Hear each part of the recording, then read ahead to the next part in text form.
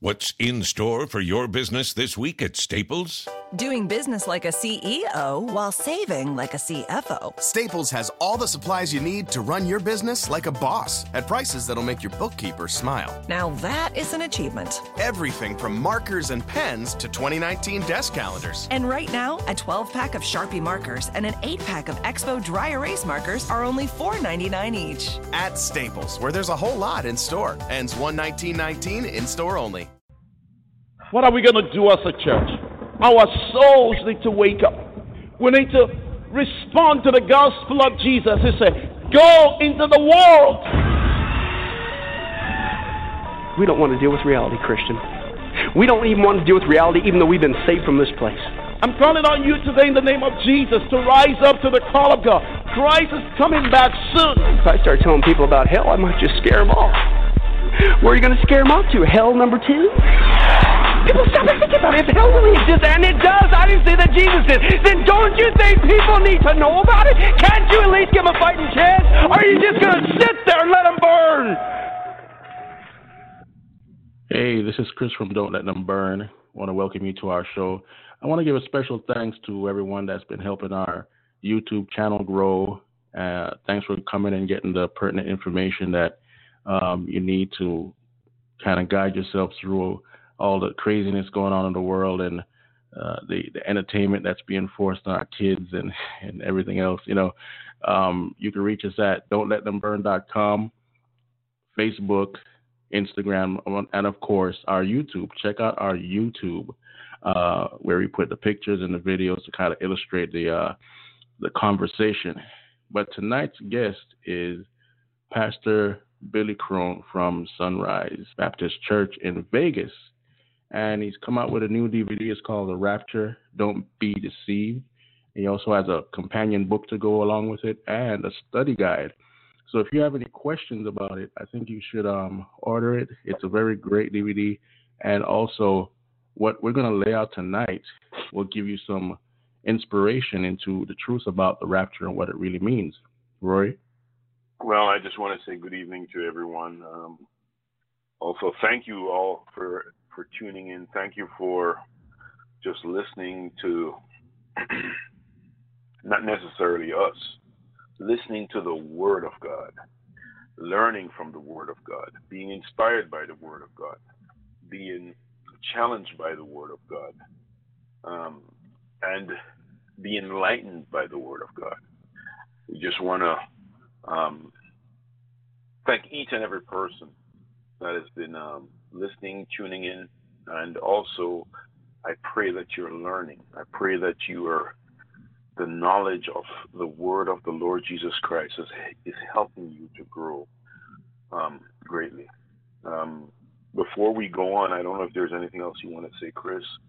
Before we go on, we're going to start off with a word of prayer and sort of just, I guess, bring people up to what Pastor Billy Crone is going to be sharing tonight. Chris, we're also on vid.me, correct? Right, vid.me, yes. Vid.me. So there are a lot of different things. And before we even go there, before we go any deeper, I would ask people to, email us at don'tletthemburn.com.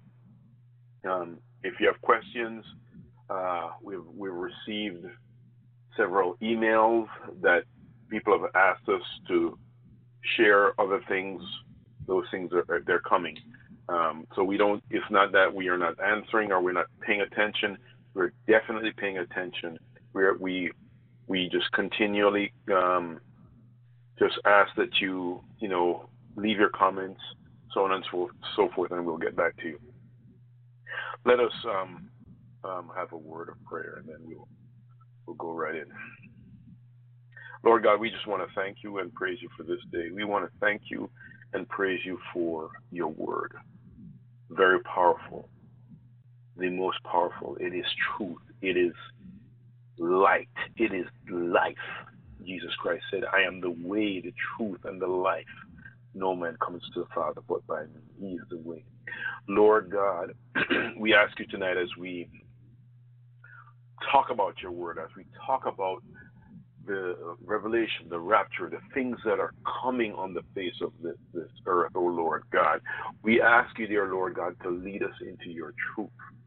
We ask you, dear Lord, to be led by the Holy Spirit. We ask, dear Lord God, that you would just continue to empower us, continue to embolden us to share the word of gospel to a dying world. Lord God, we just pray now for those that are listening, that their lives will be changed and their destinies will be changed. We ask it in Jesus' mighty and precious name. Amen. Amen. Well, everyone out there, you see how the world is going, and things are laid out in the Bible for you to clearly comprehend. But there's a lot of confusion out there.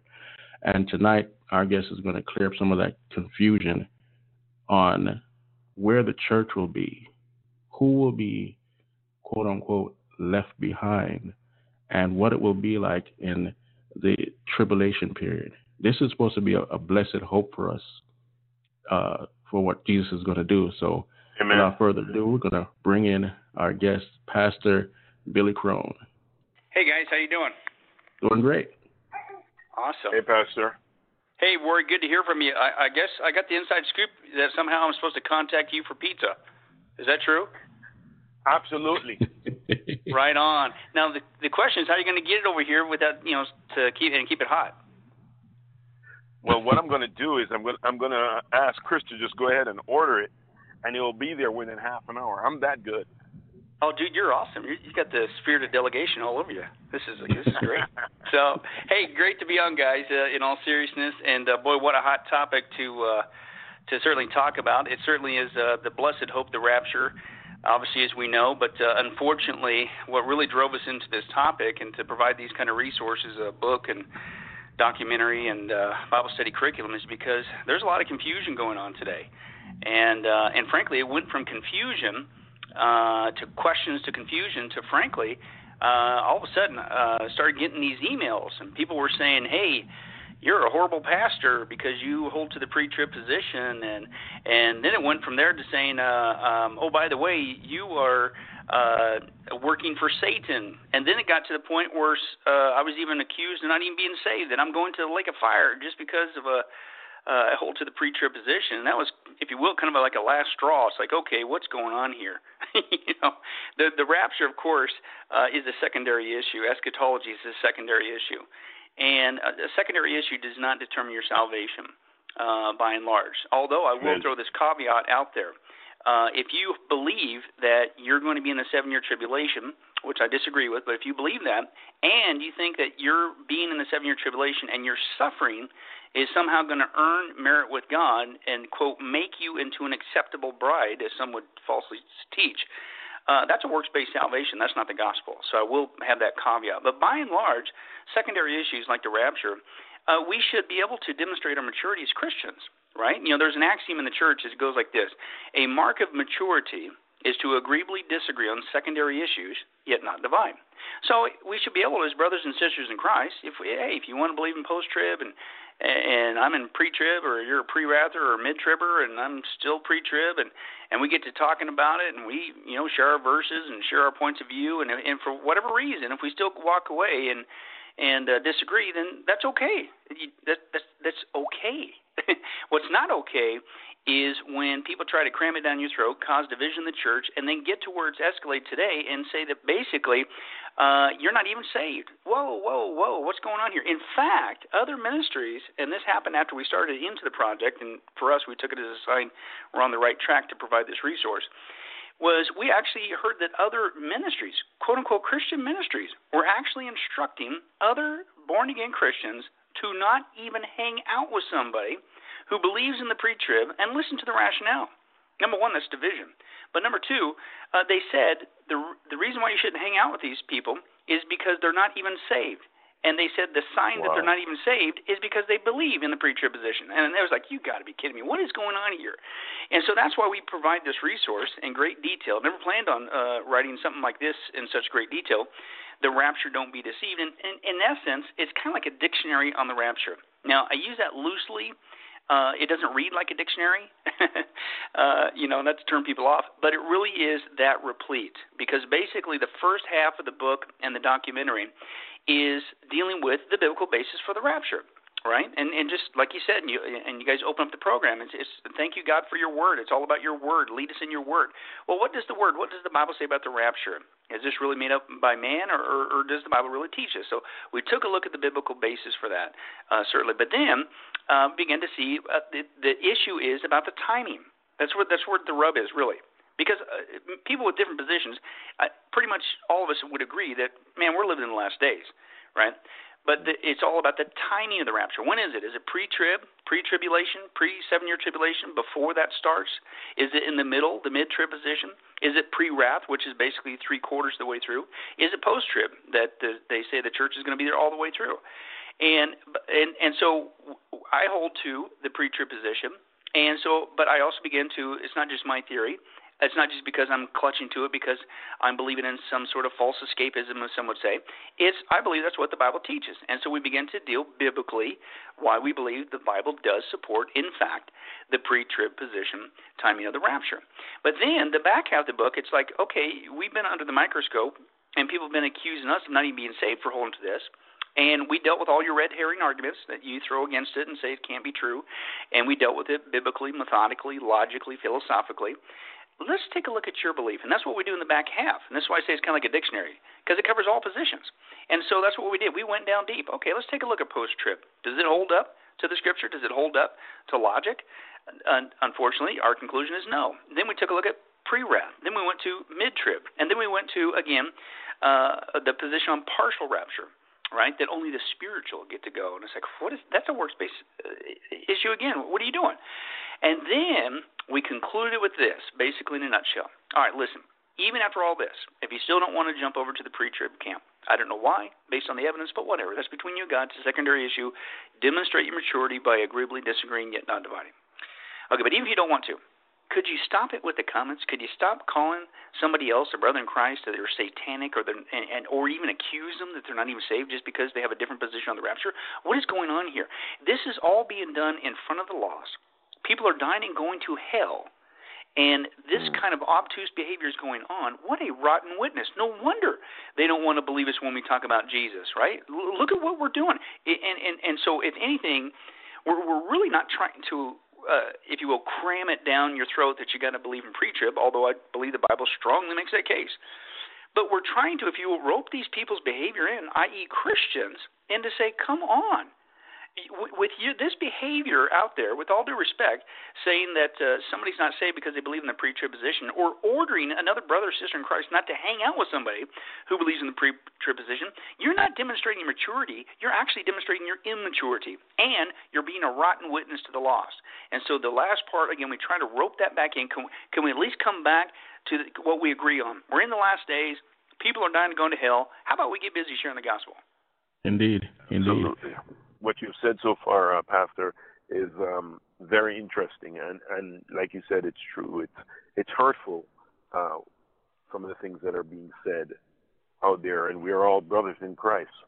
And what saves us is Jesus Christ, knowing who Christ is intimately, and living it out.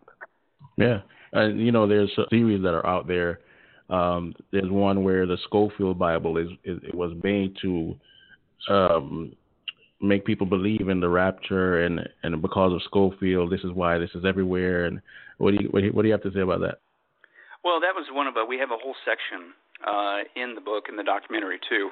It's called Red Herring Objections, and in that section we deal with this myth that basically the rapture is a recent teaching. That these people, which would include the accusation that it's trying to cram it with the Scofield Bible, that it's a recent teaching and therefore must be rejected. Well, that's not true. That is so not true. It's not even funny. It's not true.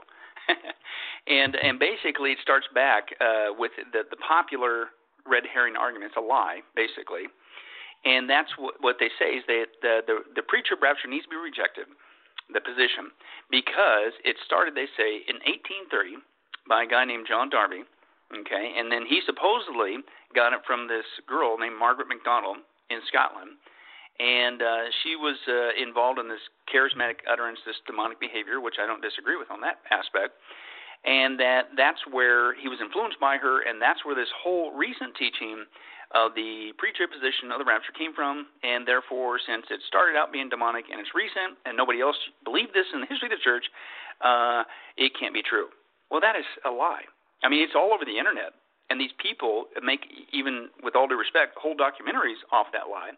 But we really, frankly, couldn't wait to get the information out on that because we did our research. In fact, in the documentaries on the DVDs, we actually went to Scotland, and we went on location, and we did our homework too. And we were actually there in Port Glasgow, and that's where Margaret MacDonald was born, and she was real. But she is not the one where the pre-trib rapture came from. And John Darby certainly didn't get his position on that from her. When you take a look at the facts, John Darby, he actually, and it's on historical record, that he actually arrived at the pre-trib position of the rapture in 1827. That's 3 full years prior to the 1830 accusation that he got it from Margaret MacDonald. So case number 1, he got it wrong. And what happened was he was in a riding accident, and so he was basically in hospice, kind of sitting up, and he had a lot of time on his hands. And so, of course, as a Christian, he's reading the Bible. And so as he's there reading the Bible, he began to see the distinction between Israel and the church. And that's a big clue that on the pre-trib position. Because the rapture, the 7-year tribulation, Daniel clearly says, Daniel chapter 9, is not concerning the church, and maybe we'll talk about that later. It's dealing with the Jewish people. Well, he began to see that distinction, that there was something different for the church, God's plan for the church, and he started to develop with the pre-trib position. All right, so that's 3 years prior, so that's lie number 1. He did not get it from her in 1830. Number 2, about the relationship, so-called relationship with Margaret MacDonald, that's what influenced him. In 1830, he did know about Margaret MacDonald, okay, but it's on historical record again that he admitted that what she was doing with this charismatic utterance stuff, and you still even see that, unfortunately, in the church today, getting a so-called word from God outside of the Word of God, and that's very dangerous. But anyway, he admitted that what she was doing was demonic and wanted to have nothing to do with her. So he wasn't like sitting there being studious, oh, yeah, she's great, I love her. She's, no, that's a lie. Then the other one, which we couldn't wait to get to this, is you can actually get a copy of this so-called utterance from Margaret MacDonald. Again, it's historical record. And we got a copy of it and read the whole thing and reread the whole thing and kept reading it because we're like, you got to be kidding me. Because remember, what's the whole premise here? That this is supposedly where the pre-trib position started, from John Darby getting it from Margaret MacDonald from her utterance. Well, when you take a look at her utterance and read it for yourself, it's not even, she talks about a rapture, all right, but she's talking about not pre-trib, it's post-trib. It totally blew me away when I came across that document. And I'm going, how could these people do whole documentaries with this accusation when the whole thing is absolutely, utterly bankrupt? And we make this point in the book as well as in the documentary, because we also went and filmed out in England, southern England, and we went to John Darby's gravesite and did our homework there too. And so, but they came to the conclusion, wait a second, I'll try to be kind here, but based on the evidence of this accusation, either whoever started this should go get a different job. Go pick peaches, change tires, do something, because being an investigator, it ain't working for you. You know what I'm saying?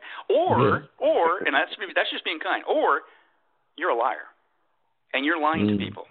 And if this is the best that you can come up with, then shame on you, especially if you're supposed to be a Christian, right? Yeah. And it's ridiculous. It was one of the most bankrupt things. I just could not believe it, and we just couldn't wait to expose it. Because a lot of Christians, this one's thrown out there, oh, it's a recent teaching, John Darby, Scofield Bible, it's a conspiracy theory, and it's all demonic, and nobody ever believed this. And a lot of Christians are going, oh no, and the whole thing is bankrupt. It's ridiculous. And let me add this, too. We went further. Okay. First of all, the whole premise is it's a, quote, what? Recent teaching? Now let's stop and examine that. So your whole basis that you're trying to get people to believe in is that you should reject the pre-trib position because it's recent. Well, we demonstrated that whole thing's not true anyway. But wait a second. There's another position on the rapture, okay, called the pre-wrath rapture, and that was started in 1990 officially, okay? And but wait a second. The with Robert Van Campen. And well, wait a second, 1990. Well, that's a whole lot newer than 1830. So if you're going to be consistent in your logic and you're going to reject the pre-trib position based on your accusation that it started in 1830, which is not true, by the way, but if you're going to say that, then you certainly better reject pre-wrath. That's 1990. So the whole thing's inconsistent. But what's really inconsistent is it's not even true that it started in 1830. It didn't even start with 1827 with John Darby when he came across it by Bible study. It's, first of all, we base our belief in the pre-trib position because that's what the Bible says. Right? John Darby basically rediscovered it, right? But again, he wasn't the only one. Not only is we based on the Bible, and then that's what we provide with the evidence, the biblical basis for the pre-trib timing of the rapture, but also we went further beyond that. We took a look at history. So we took a look at the early church, right? John wrote Revelation approximately 95, 96 AD, right? So we went from basically 100 AD forward to 1830. Did anybody else in church history talk about pre-trib, believe in pre-trib, pre-mill, right? And that Jesus comes back prior to the millennial kingdom, hence the term pre-mill. There was 8 pages of historical evidence starting with the early church, Clement of Rome, and a bunch of the other early church apologists.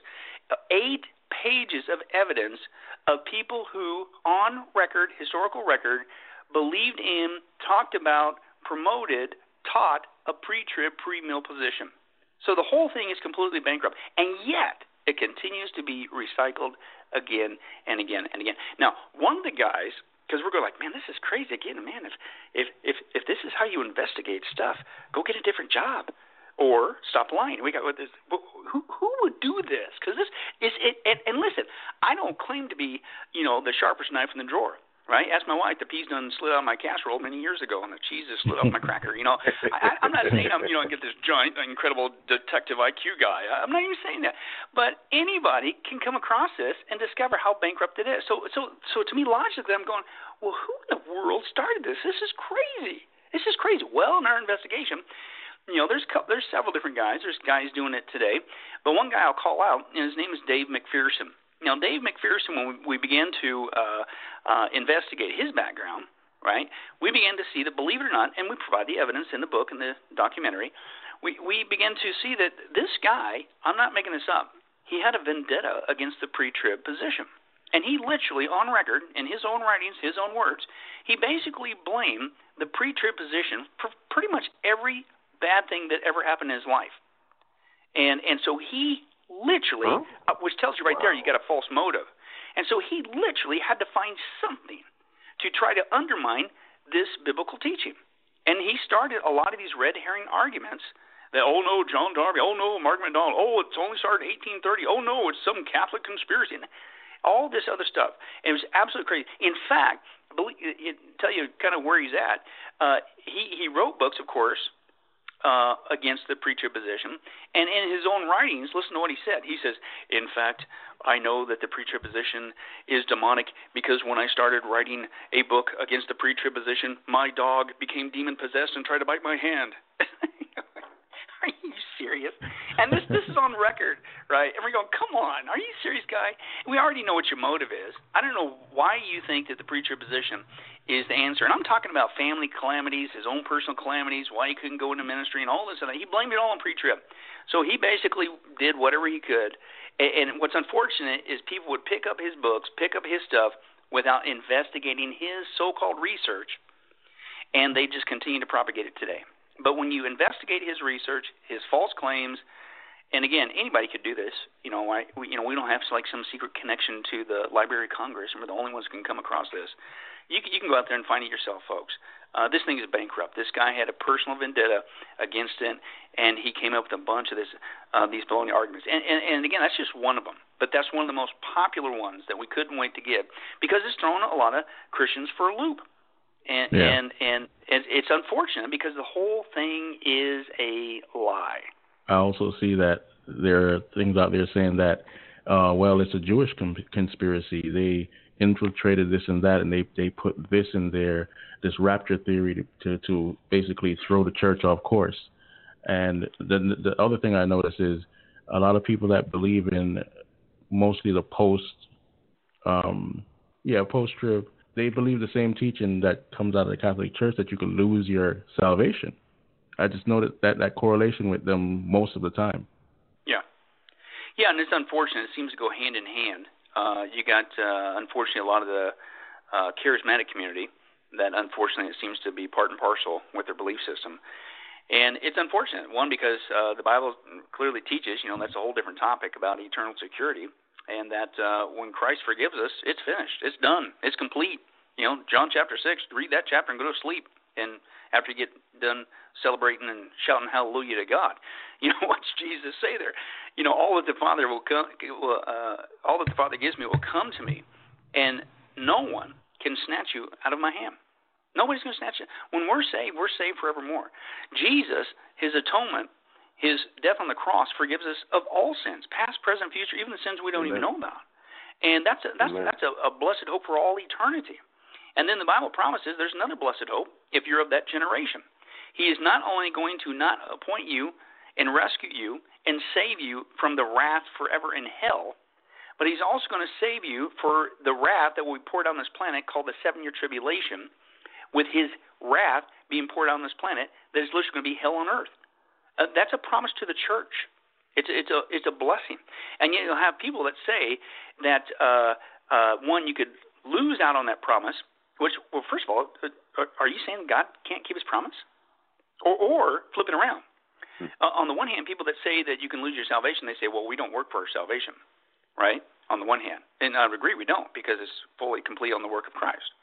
But flip it around. When you say you can lose it, aren't you just flipping the coin around saying you could work your way out of it? You can't have your cake and eat it too.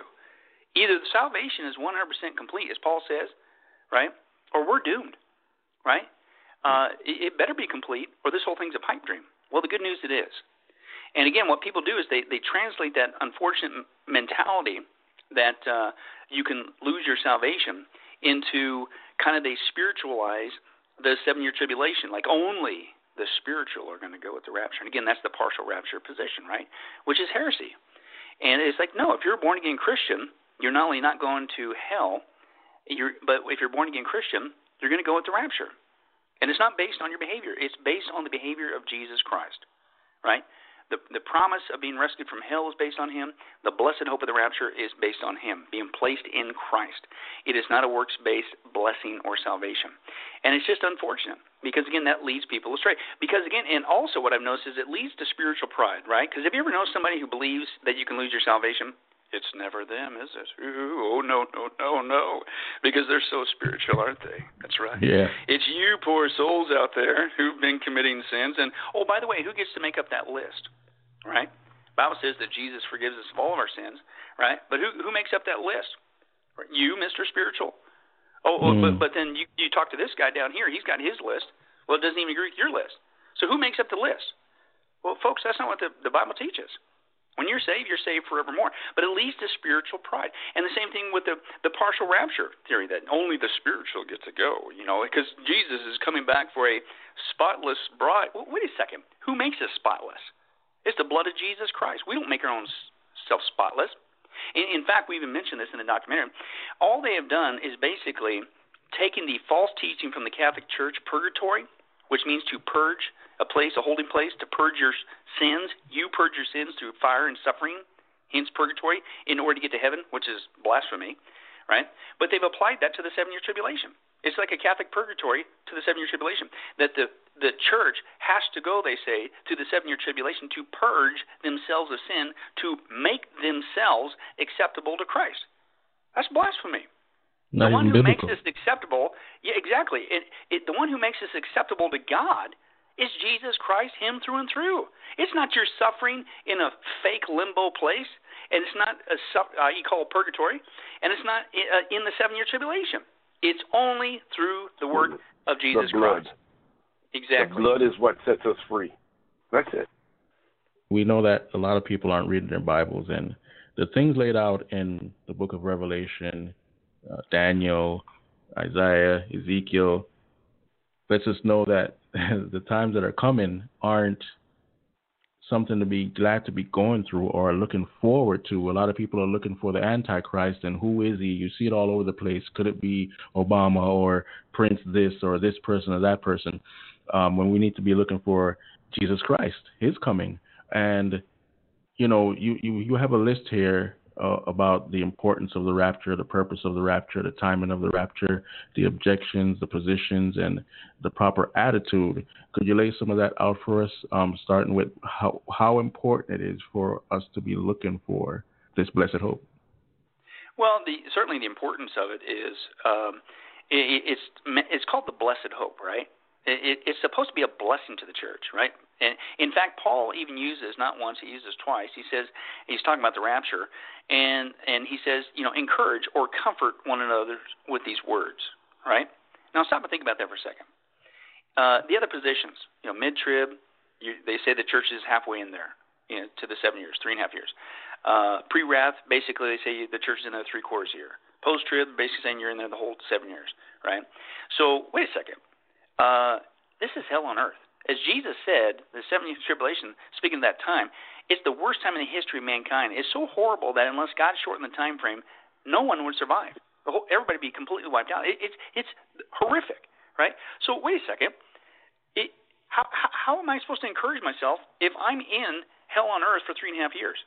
How am I supposed to comfort one another? Hey, brother, I want to tell you some good news. Man, you're going to have to suffer the worst time in your life like you can't believe, man, for 7 years nonstop, God's wrath being poured on the planet. Right? Woo, don't you feel better now? It makes absolutely mishmash of the promise of the rapture. The rapture is to be a blessing to it. That's the importance of it. But these other passages take that away. Let me give you just a little quick outline, general outline of why it's an encouragement to know about the truth of the rapture and the pre-trib position that the church is out of here before the whole thing begins, right? Here's just a smattering of what's going to take place during that final week of Daniel's 7th prophecy, the 7-year tribulation. It's going to start off, of course, with the rise of the Antichrist, and he's going to take over the planet with his false peace and false utopia. But that doesn't last long, because then you get into a global war. And then after that, you see a global famine. Then after that, there's going to be a global slaughter of the planet. 1/4 of mankind is going to be killed by the sword, famine, plagues, and wild beasts. 1/4. That happened today. It's about 2 billion people, bang, and just one fell swoop in a big shot. People are going to be martyred, slaughtered like flies during this period. There's going to be a global earthquake. The sun's going to turn black. The moon's going to turn red. Asteroids are going to fall to the earth. The sky is literally going to receive. Mountains and islands are removed from their places. People are literally going to start dropping with fear and having heart attacks. But you're just getting started, because that's the first half. The second half, then hail and fire smashes into the earth. You got 1/3 of the earth, 1/3 of the trees, all the green grass is burned up. Then you got this huge asteroid smashing into the planet. 1/3 of the sea dies, 1/3 of the ship's destroyed.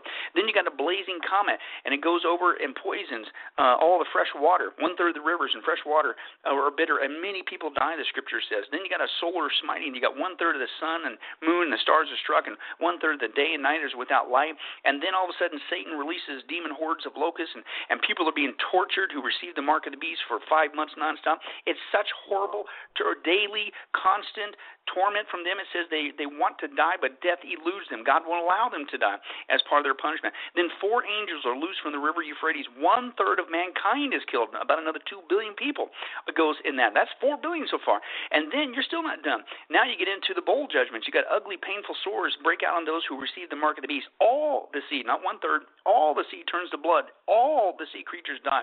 And then the next one, all rivers and all fresh water turn into blood. The sun gets cranked up, scorches people with fire. They curse God because of their pain.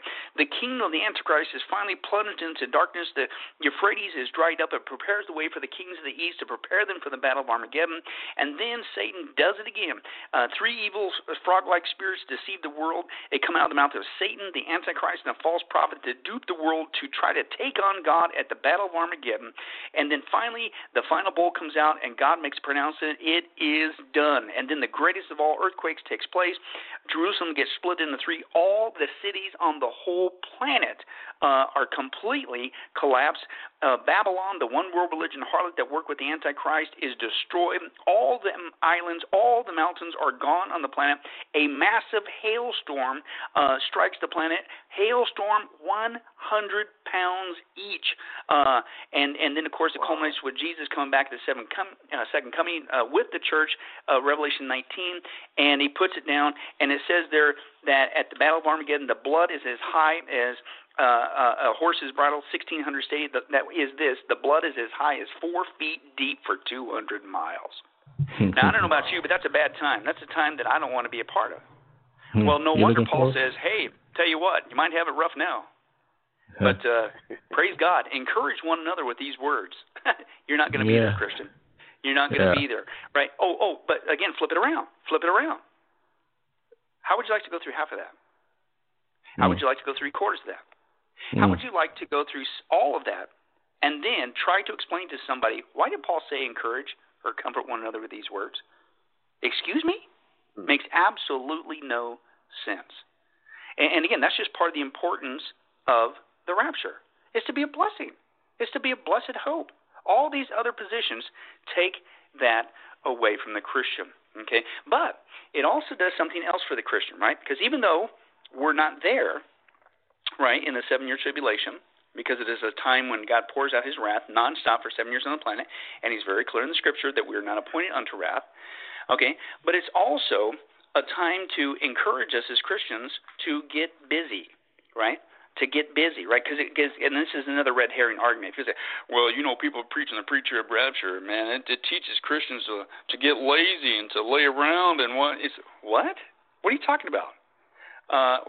In fact, when you believe in the pre-trib rapture, i.e. that it could happen at any moment, even while we're doing this interview, okay, then guess what that does? It causes you to get rid of any sense of procrastination. It cleans up your life, and it causes you to get busy sharing the gospel. It's the exact opposite of the false claim that it makes us lazy. It makes us more active for Jesus. Why? Because he's coming back, and he can come back at any moment. Right? And I always had an instructor that said this, right? He says, hey, the Bible says that when the fullness of the Gentiles come in, right, Romans chapter 11, that God's eyesight, if you will, is going to go back on the Jewish people, hence the 7-year tribulation, right? And he says, so only God knows who is that last Gentile, if you will, who's that last person that's going to get saved. And he said, but wouldn't it be cool if God used you to lead that last soul to Christ before the 7-year tribulation began, that we left at the rapture and then 7-year tribulation. Wouldn't it be cool if he used you to lead that person? And you're sitting there and you're holding hands and you're saying, and in Jesus' name, amen. And you left in the rapture. I mean, wouldn't it be cool? I mean, and it's kind of funny. It's kind of fun to think about. But if you stop and think about it, that's reality. In fact, if you stop and think about it, what's reality?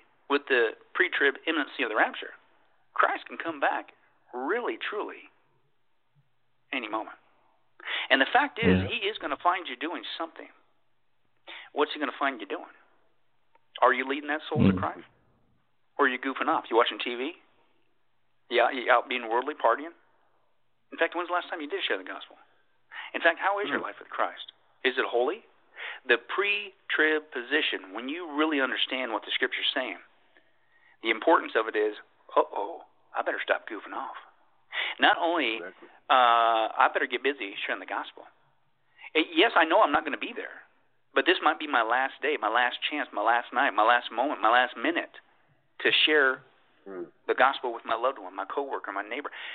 The pre-trib position spurs on so much activity, removes any sense of procrastination or laziness. It's not even crazy. And yet, this is the red herring argument. Oh, it produces laziness. What are you talking about? This is crazy. Right? I don't want to be found sinning or goofing off or being worldly when Christ comes back and get me. I don't want that to be the last thing before I leave this earth.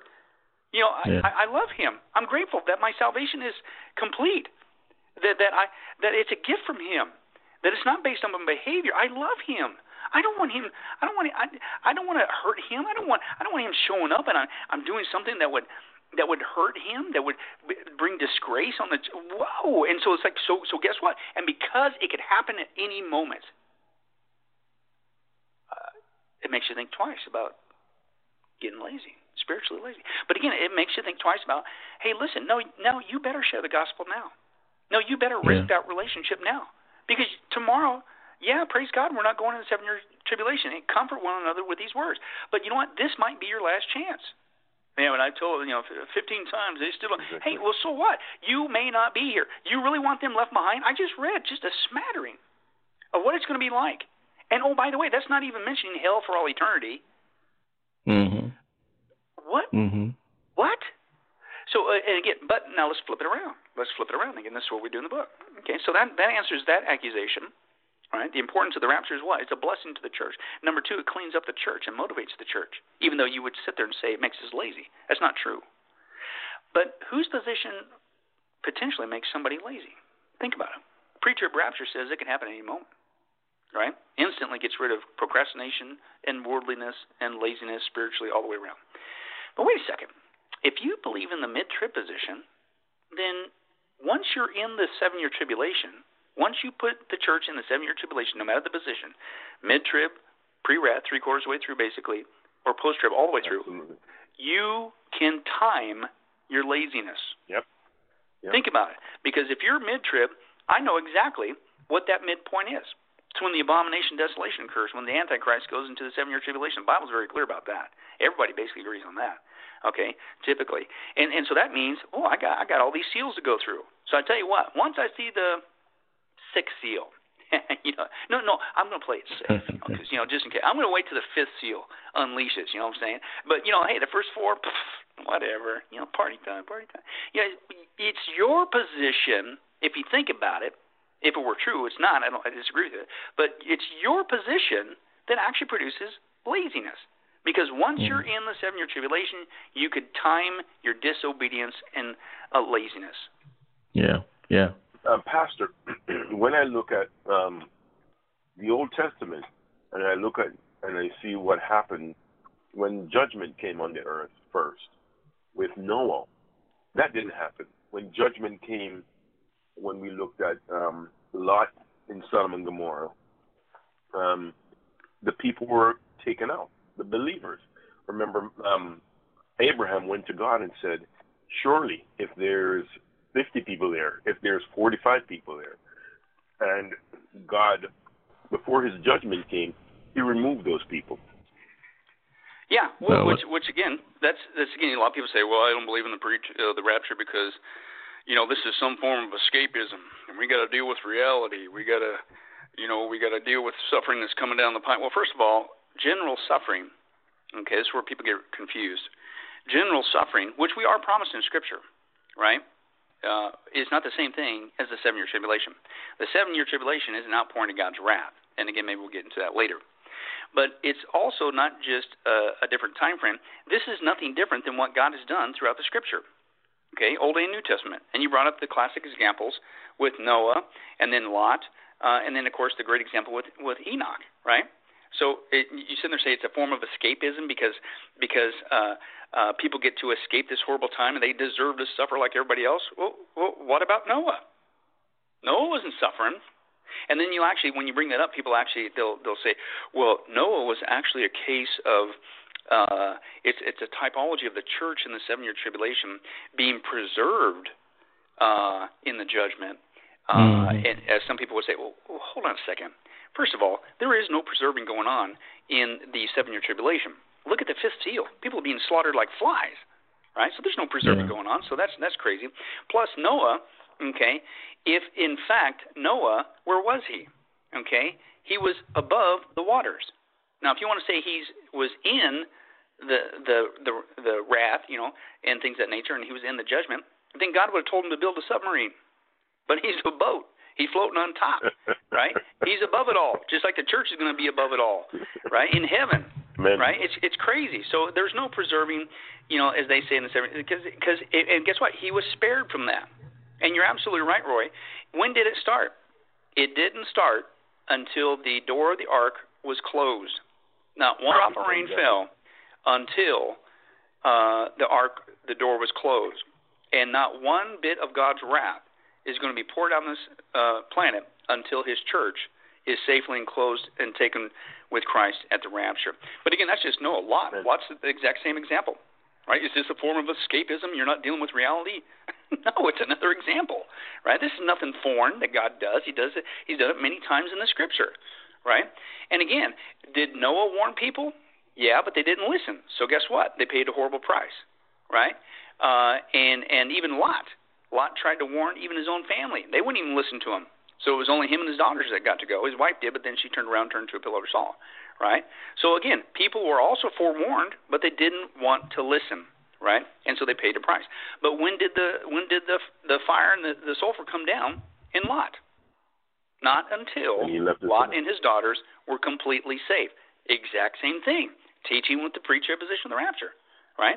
Not one fire, if you will, from God and his wrath from his throne is going to be thrust on this planet until his church is safely taken away. And then, of course, the great example is with Enoch. And it literally says that Enoch, of course, he walked with God, and then he was what? He was no more, right? And that God, what? Took him away.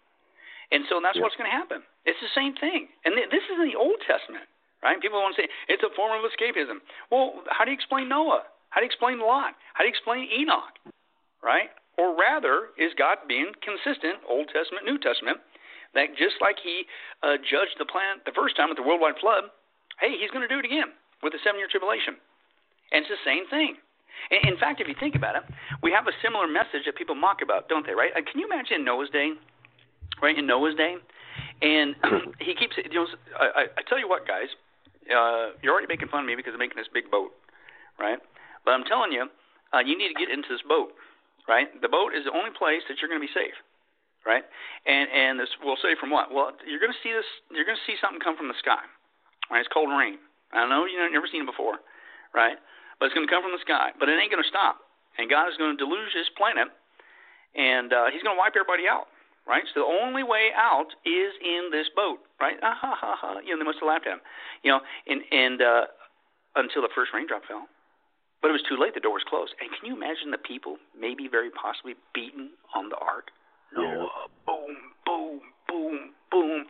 Oh, what a very sad state of affairs. But again, it's the same thing that we're saying today. What are we saying? Hey, okay, listen, I know you guys are making fun of me because I keep talking about the return of Jesus Christ. And then I'm refraining from all the wickedness of this world system. Okay, I got you. But I'm telling you, you got to get in Christ. If you don't get in Christ, if you don't trust in this other ark, the cross of Christ, that's the only way out of this mess. If you don't do that, you're doomed because you're going to see something happen. You're going to see these people disappear into the sky. And then for the next 7 years, you're going to see pouring out on this planet God's wrath. The only way out is through the ark, if you will, the cross of Jesus Christ. It's the same message. And yet what do we have people today? Mocking, laughing. And in fact, the Scripture says that's exactly what's going to happen, before the return of Christ. Right? People are going to be eating, drinking, marrying, giving in marriage. No big deal. You wackos. Where is this coming that you promised throughout, as Peter says? Nothing changes. It's all going on the same thing. Come on, whatever, blah, blah, blah. You're just really raining my parade. Don't you have any news on the economy? Isn't the economy going to turn around? Right? How's things going? Hey, who's going to win the playoffs? Right? It's the same thing today. And again, what did Jesus say? As it was in the days of Noah, as it was in the days of Lot, so shall it be at the coming of the Son of Man. The same type of judgment, the same type of rescue, and the same type of unfortunate attitude of people around those who were rescued is being perpetrated again today. I have a few curveballs for you, Pastor. Cool. Because I want to clear up these before we get into the other subjects. It's 3. The 5 virgins. What does it really mean when you don't have oil? The sheep and the goats, and the wheat and the tares, and what do those really mean scripturally? Yeah. Well, certainly when you take a look at the context there, because you're dealing with basically Matthew 24. Matthew 24, what we're talking about is Matthew 25, but you got to back up in the context. Matthew 24 is what? Jesus is talking to his disciples, and they ask the question, when is the sign of your coming, right? And how are we going to know? Well, the coming he's talking about is not the rapture. He's talking about the second coming, right? And he's also, at the time, he's talking to a Jewish audience, right? Matthew 24 does not have anything to do with the church, and that's where people get very confused. In fact, they will take the passage there in Matthew 24 towards the end, And they will sit there and, they say, well, see, it says like one person's taken and the other one's left, and that's the rapture, and that proves that one's in the field, one will be taken, two women are grinding at the hand mill, one's going to be taken, those left, and that happens towards the end, and so therefore that's a post-trib position. No, that's not even the rapture. What that passage is talking about is at the end of the 7-year tribulation, the final angel harvest, where the Jewish elect and any Gentile people who did believe during the 7-year tribulation who survived being slaughtered to death, they will be ushered into the millennial kingdom. The people who are taken are not taken in a rapture. They're taken and thrown into hell. So it's not even a rapture passage.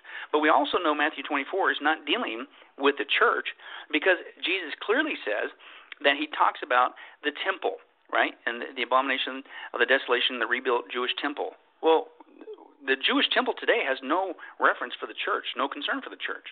In fact, the Bible says now in the church age, we become the temple of God. God's Spirit lives within us. So a literal rebuilt Jewish temple has nothing for us, and that's where the Antichrist creates the abomination of desolation, right? But he also goes on to say, and he says, hey, you better hope that this doesn't take place, the abomination of desolation, which is the halfway point of the 7-year tribulation. He said, hope it doesn't take place on the Sabbath. Oh, wait a second. Christians don't do Sabbath worship, but the Jewish people do today. So again, he's not talking to the church. He's talking to the Jewish audience. In fact, if you look at the context, it's in perfect correlation with this timing of the 7-year tribulation. And he talks about it. He says, watch out that, when he starts Jesus in Matthew 24:4, he says, watch out that nobody deceives you. Many's going to come in my name, claiming I'm the Christ. Well, that fits exactly perfectly with the beginning of the 7-year tribulation, with the first seal and the rise of the Antichrist. And then he goes, then you're going to hear wars and rumors of wars. Well, what's that? He's going chronologically down the list, just like John does in Revelation, with Revelation chapter 6 in the 7-year tribulation. That's the second seal. The red horse rider, the nation will rise against nation, kingdom against kingdom. And then he talks about, and there's going to be famines. Well, that's the next seal. And then he goes on, and he talks about the people being annihilated. And that's the next seal. And then he talks about people being betrayed and martyred. Well, and that's the fifth seal. And then he talks about great earthquakes and all this stuff. And then he gets to the halfway point, again, the abomination and desolation, and continues on from there. And then, of course, the sun's going to be darkened, the moon give its light, and then he's talking towards the end of the 7-year tribulation. Then that's where it talks about 2 men will be in the field, one taken, the other left, and that's at the end of that time frame, at the second coming of Jesus Christ, with the angel harvest preparing for the millennial kingdom. So it's actually in chronological order, but the point is this: it's not dealing with the church at all. And that passage in Matthew 24 is not a rapture passage. Okay? Now, I said all that to get to this, hopefully. So therefore, turn the page, and now you're in what? Matthew 25. So Matthew 25 is still talking about what? He's still talking about Israel. He's not talking about the church, right?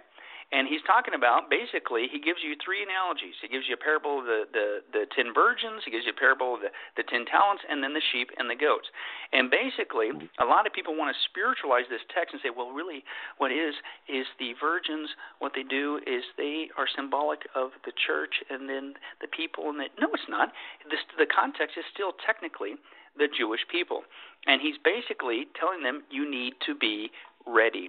In fact, the premise there, and we go into this in the book with the parable of the 10 virgins, is it's also he's using language, Jewish language of a bridegroom would come, and how basically before the groom would show up, then his best man would announce on a horn, here he comes, and what would happen? Well, they didn't have flashlights back in that day. And the ladies never knew when he was going to show up, and so they always had to be ready. And so their methodology of light at that time was an oil lamp. And so basically, since you didn't know when it was going to happen, you always had to make sure you had some, a light source, and so that when he came, you would be able to go with him, because basically he would come and get the bride, and then they would march back down to the streets, and they'd head into the marriage ceremony. Okay, and that's all he's saying. He's basically saying you need to make sure that you're ready, and he uses an analogy. And so that's what he's basically saying. He's saying, here's my sign of my coming, and he goes all the way through the 7-year tribulation, dealing with Israel. Okay, and then he says, and make sure you're ready. Don't be goofing off. Make sure you're ready, because you don't know the day nor the hour. Then he goes into, and oh, by the way, here's don't be goofing off part 2. and that's your parable of the talents, right? And then he goes into the sheep and the goats, which is your other question, right? The sheep and the goats, again, has nothing to do with the rapture. The sheep and the goats is exactly what he talked about at the end of Matthew 24. This is a time when God separates the nations. He says there all the nations are going to be gathered before him, and he's going to separate people one from another as a shepherd separates the sheep from the goats, right? And obviously the sheep are the elect of God. The goats are not. And the sheep goes on his right, the goats go on his left. And then he tells you exactly what's going to happen to those people. And he says they will go away, the goats, to eternal punishment, but the righteous, the sheep, go to eternal life, right? And so what he's talking about there is at the very end of the 7-year tribulation, again, you have an angel harvest. You have a separation that's going on with the nations, right? And because, again, what's the timing here? This is at the end of the 7-year tribulation. Most of the planet has already been annihilated, right? There's still a few handful of people, though, that are still alive. The whole planet didn't go completely depopulated. There's still some people alive. But there's two groups of people at the end of the 7-year tribulation when Jesus comes back at the Battle of Armageddon, right, to establish the millennial kingdom. There's two groups of people left. Some are the remnant of the Jewish elect that the Bible talks about, Revelation 12, 1/3 will be sovereignly protected by the Archangel Michael. And there are some Gentiles, non-Jewish people, who will be saved during the 7-year tribulation, who have not died and been slaughtered. You know, maybe not a whole lot, but there's going to be some. Okay? And we know that people can get saved during the 7-year tribulation because you see the witness, the two witnesses, you see the 144,000 male Jewish evangelists, and you also see how the Bible says that there's an angel that's going to fly through the sky declaring the eternal gospel. So we know the gospel still goes forth, but this is not the church. The church is gone. And so you got two groups of people. You got the Gentiles, non-Jewish people, who respond to the gospel and somehow survived, okay, if you get a ragtag bunch of people, and the 1/3 the Jewish elect. But then you still got a bunch of other people, okay, who were survived, but they're not saved. They didn't respond to the gospel. So what are you going to do? Are they going into the millennial kingdom? No. And that's what Jesus is talking about. One's going to be taken, one's going to be left, right? And that's what he's talking about, the separation of the sheep and the goats. There's a separation goes on. Before he establishes the millennial kingdom, these people aren't going in there. Are you kidding me? Granted, they survived the 7 years, right? The hell on earth, right? But they still did not respond. Even after all that, they refused to repent, if you can believe that. But that's what Revelation 9 says. And so what happens? So Jesus separates them. And those who did not respond, what happens? They're thrown into hell. And that's what he's talking about. Those who did respond at that point, they get to enter into the millennial kingdom. Okay? So neither one of those passages has to do with the church. It's Jesus laying out chronologically the events of the 7-year tribulation, and these parables are not dealing with the church either. They are dealing with the fact that these people need to take this serious during that time frame. You need to be ready, and you also need to understand that at the end there's going to be a divine separation of the sheep and the goats. Now, I will say this, and you have to tread lightly on this because people will take this wrongly. I do believe that in these parables here that there is what's called in biblical interpretation terminology, there's what's called a secondary application. Typically in the Scripture you have what's called a primary application. Who's the primary audience? What's primarily being taken? And then there's a secondary application. Right? For instance, let's use something in the Old Testament, right? He'll say, I shouldn't read the Old Testament because that applies to the Jewish people. It has nothing to do with you and I today, the church. Well, first of all, it's God's Word. We need to read all of it. And technically, yes, the events that were recorded in the Old Testament were the Old Covenant, hence Old Testament, and is applying to the Jewish people. But that doesn't mean there's nothing that we can learn, right? And it's the same thing in here. Technically, these passages are dealing with the Jewish people. Okay? But that doesn't mean that you and I also don't need to have an attitude of we need to make sure that we're also expectant of the Lord's return. Okay? Mm-hmm. And we're also busy serving Him. And we also need to know that in the end, it's only His people who are going to experience His blessing. So there's a secondary application there. But the primary application is not dealing with the church. It's dealing with the Jewish people. I'm not sure. Did you cover the wheat and the tares already? Oh, wheat and the tares is the exact same thing. You're dealing with another parable that he's talking about of the separation that's going on, right? You got sheep and the goats. You got the wheat and the tares. It's the same thing. It's the same event at the 7-year tribulation at the end there, okay? And when you still got a band of people still alive at the second coming of Jesus Christ after the Battle of Armageddon, but you're getting ready to usher in the millennial kingdom, what are you going to do? You're going to let the people who still have not repented go in? No. You got to separate them. You got the wheat, you got the tares. You got the sheep, you got the goats. Okay, that's all it is. It's talking about the same event. It's just different ways to explain it. And in fact, that's nothing uncommon, right? How many times have you ever sat under a pastor and he's trying to make his point, and he says it 7 different ways? Yeah. In fact, you might be sitting there going like, hey, dude, you probably could have said that in 5 minutes, not 50. You just said it 7 different ways. It's a teaching tool. It's a teaching technique. Repetition increases remembrance, okay? And that's Jesus. He's just using different parables, okay, to get the same point across, okay? But let me also mention this, right? The post-trib position, right, messes a lot of these parables from Jesus up, right? Now, they will take passages in Matthew 24 and say it's dealing with the church. And the passage there they say that the passage that's dealing with Matthew 24 with one will be taken, one will be left, people will take that as a rapture passage. No, it's not, okay? It is at the end, but that's not a rapture passage. It's the separation of sheep and the goats. And in fact, their position that they say that the church leaves at the end of the 7-year tribulation, it messes all kinds of things up, including it affects the millennial kingdom. Okay, let me give you a couple of problems with that based on what we just shared. That's dealing with the Jewish people, not the church. First of all, what happens if you say that the church is raptured at the end of the 7-year tribulation, and that's what these passages are talking about here: sheep and the goats, wheat and the tares, and that Matthew 24 passage, one will be taken, one will be left. That's speaking of the rapture. Well, wait a second. You just created a problem, right? If we leave at the very end of the 7-year tribulation, first of all, what kind of a promise is that, right? Remember, Paul said, encourage one another for these words, right? Comfort one another with these words. So here I am. First of all, it's not very comforting. In fact, it's not comforting at all, and it's not encouraging at all to know that I'm going to be in the 7-year tribulation and suffer under God's wrath, which the Bible says I'm not appointed unto wrath, but that's another issue, and for 7 years nonstop. And then here's what I'm supposed to encourage myself, but hey, take heart. At the very, very end, if somehow you survived, then you will get the world's quickest elevator ride. You go up at the rapture, and you come right back down. It's like, really? So that's my comfort?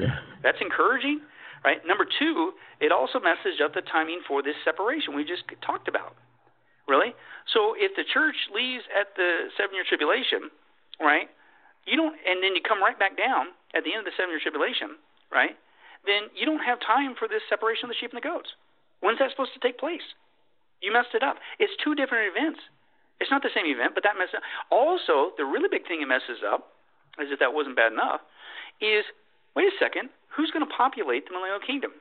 If you say that everybody gets raptured at the end of the 7-year tribulation, i.e. the elect, okay, and that somehow that involves the church, then who's left on the planet, and the other bad people go to hell, then who's left on the planet to populate the millennial kingdom? You see, when we get raptured, think about it, when we get raptured, the Bible's very clear about this, we get new bodies. We get new bodies, right? Yep. We get resurrected bodies. Well, that means we get bodies without sin. And the Bible also says that when we go to heaven, which happens at the rapture, okay, there's not going to be marrying and giving in marriage, right? And so, wait a second, in the millennial kingdom, the earth gets repopulated. People are having babies. Well, wait a second, if everybody got a new body at the very end, who's left to have babies? Because everybody's got a new resurrected body. It can't happen. Where's the people with non-resurrected bodies, i.e. normal bodies? Well, the pre-trib position and what we just talked about explains it. There's people who are not the church, there's Gentile believers, and there's the Jewish elect with natural bodies who survived, albeit not a bunch of them, but still survived at the end of the 7-year tribulation. They go into the millennial kingdom. Guess what they have? They have natural bodies, which means they will experience marriage, and they will have babies, and they will be the ones repopulate. Now, it also explains another issue, right? At the end of the millennial kingdom, the Bible says that there's going to be one final rebellion. Well, wait a second. Not only the baby issue and who populates the millennial kingdom, But if you were to say that everybody experiences a new resurrected body at the rapture at the end, hence post-trib, then who's left on the planet to rebel at the end? Because in order to rebel, you have to have sin nature. But if everybody got a new body at the end of the 7-year tribulation, at the post-trib position, then nobody's got a sin nature. You're not only not going to have any babies to populate, you're not going to have a sin nature to rebel in the first place. So where does this rebellion come from? Who's left to rebel if nobody's got a sin nature, right? But again, the way we just talked about it, well, that's simple, because these events are not talking about the church. These are the Gentile believers who got saved and the Jewish elect that were spared by the Archangel Michael, and they still have natural bodies. And because they have a natural body, they will still have the ability to have babies. And because they still have natural bodies, that means they still have a sin nature, which will be passed on from generation to generation, just like it is today, unfortunately, for the next 1,000 years, which means at the end of 1,000 years, there's going to be a whole bunch of people again on the planet who have a sin nature, who hence have the propensity to rebel. The post-trib position messes everything up, not just the rapture itself and confusing that Israel and the church and who are these people. They're quoting passages that have nothing to do with the rapture. It has to do with the separation before the millennial kingdom, the sheep and the goats, the wheats and the tares. But it messes up the millennial kingdom itself. Wow. Well, great explanation. Wow. Rory? I am just saying, wow, quite insightful. Very, very, very deep. And like you said, a lot of people are just led astray without knowing what the Word of God says. What stood out to me was the 10 virgins. The 10 virgins, because even when I learned about the 10 virgins that were used, it was the way, the custom of the Jews for no one knew when the bridegroom was coming. It was like a special event or a secret event. I like the explanation that you gave. It was very on point, I would say. Yeah, and again, that's just following the Jewish customs and mannerisms. Again, it was the whole point of the parables. And this is just a whole other issue. The parables in general. Parable is parabole. Throw, bale, ball. Throw ball, throw alongside. And basically parables are stories that Jesus would throw alongside to encapsulate a spiritual truth. And not to oversimplify them, but I think the danger of many people in the church today is they overly confuse them. And it's really not that hard. The point of the parable of the 10 virgins is you need to be ready. And all he did was use a Jewish customs and mannerism that every Jewish person he's speaking to with this parable would get lickety-split. You and I don't get it because we don't get married this way. But they did. And all he's saying is like, it's just like in a wedding, right? You got these ladies, and they're waiting around. They don't know when the wedding's going to start. They know it's coming, right, but they don't know when it starts. Some of them were wise. Some of them were foolish. Well, why not? Well, because we all know it's going to happen at any time, and typically it would also happen late at night, hence why they would need lamps, because it's not the daytime, and that's a Jewish custom. It would happen late at night, and usually when the guy got a couple blocks away, they would hear they'd hear a horn blown by the best man, and they would know, oh, he's getting close. He's still not there, but he's getting close. So what would they do? Because he's coming to get them, and they're leaving, and they're going to go back and start the wedding, okay? So they had to, as soon as they heard that horn, they had to hurry up and get ready. They had to not just get dressed, they had to what? Get their light source. They didn't have flashlights, right. So they had to get the oil going, the wick going, but what happened? The other ones, it was taking a long time in coming, so what did they do? They goofed off. They became asleep. And then when they finally heard the only a couple of blocks away, if you will, the cry came out, here's the bridegroom, come out and meet him. The ones who were ready, they did what they did. The other ones said, hey, give us some of your oil. And they said, no, I'm not giving you your oil. You should have been ready, right? And then instead what they said, well, okay, he's 2 blocks away, but maybe I could hurry up and run down the street and buy some real quick. And, of course, they were too late. But what's the point of the passage? It's just be ready. And he uses... Be prepared. Be prepared. Be ready. That's all it is. I'm not trying to oversimplify it, but that's all it is. And he used an analogy that everybody would get. Just like that, you know that you got to be ready, right? Don't be goofing off, right? That's all it is. But people they'll spiritualize it. Well, really, what it stood for was the bridegroom is humanity, and humanity's suffering through a low self-esteem, and it needs to rise to the occasion to build our self-esteem. It's like, what? What are you talking about?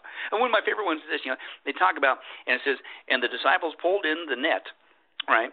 And there was 153 fish, right? And all it is like, okay, it's drawing attention that this was Jesus. And it was an amazing catch of fish. It was a miracle, right?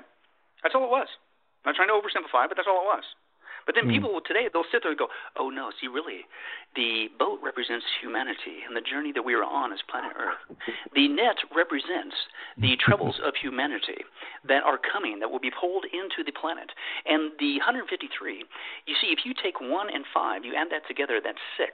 And then there's a 3. So you times that by 3, that's 666. It represents the mark of the beast that is coming in. It's a what? No! It's just a boat that caught the fish. It draws attention to Jesus. It was an amazing miracle. It was so many. It's a guy thing, right? Dude, I got 153 fish. That's all it was. But this is what people do with these parables, and they're just like, no. And then they want to say, it's the church. It's not the church. The context starting back in Matthew 24, continuing in 25, is Israel. Yeah. And I don't want to belabor the point too much, but the oil is not the Holy Spirit.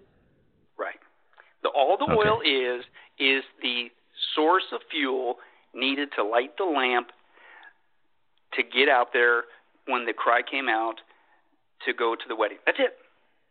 That's all it is. All right. So we still got a lot of ground to cover. I just want to point out here. So we have Hollywood pushing out these movies, and 3 of them I can call right now make fun of the rapture. And one of them is called The Remaining. The other is Rapture Palooza, and another one is called This Is the End. And they all have their issues, right? But what I notice is they're not making fun of the other positions. They're making fun of the pre-tribulation position. Why not make fun of the other positions too? It's just like how people attack Jesus and Jesus alone. They don't attack Buddha or Allah or whoever else. They only attack Jesus. What are your thoughts on that? Yeah. Well, I think it's just, I don't base my belief on the teachings of the pre-trib rapture on how people try to explain it away or mock it. But I do think that it's a legitimate issue of all positions that people are, quote, attacking is the pre-trib one. And to me, it lends credence that, hey, maybe the reason why is because satanically, people are trying to keep people from the blessing of the blessed hope, right? Because, again, it ain't a blessing if I'm in the 7-year tribulation all the way post-trib, 3/4 of the way pre-wrath, mid-trib, halfway there. That's not a blessing. In fact, if anything, it just shows that maybe, quote-unquote, we really are on the right track. Why else would you only attack that position, right? Now, you bring up an interesting point, and we've talked about this before in some other studies. And, of course, I got saved out of New Age and the occult.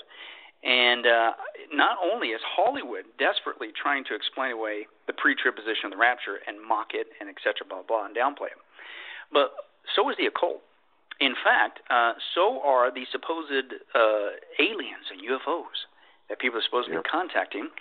And of all positions that they're trying to undermine, it ain't post-trib, it's pre-trib.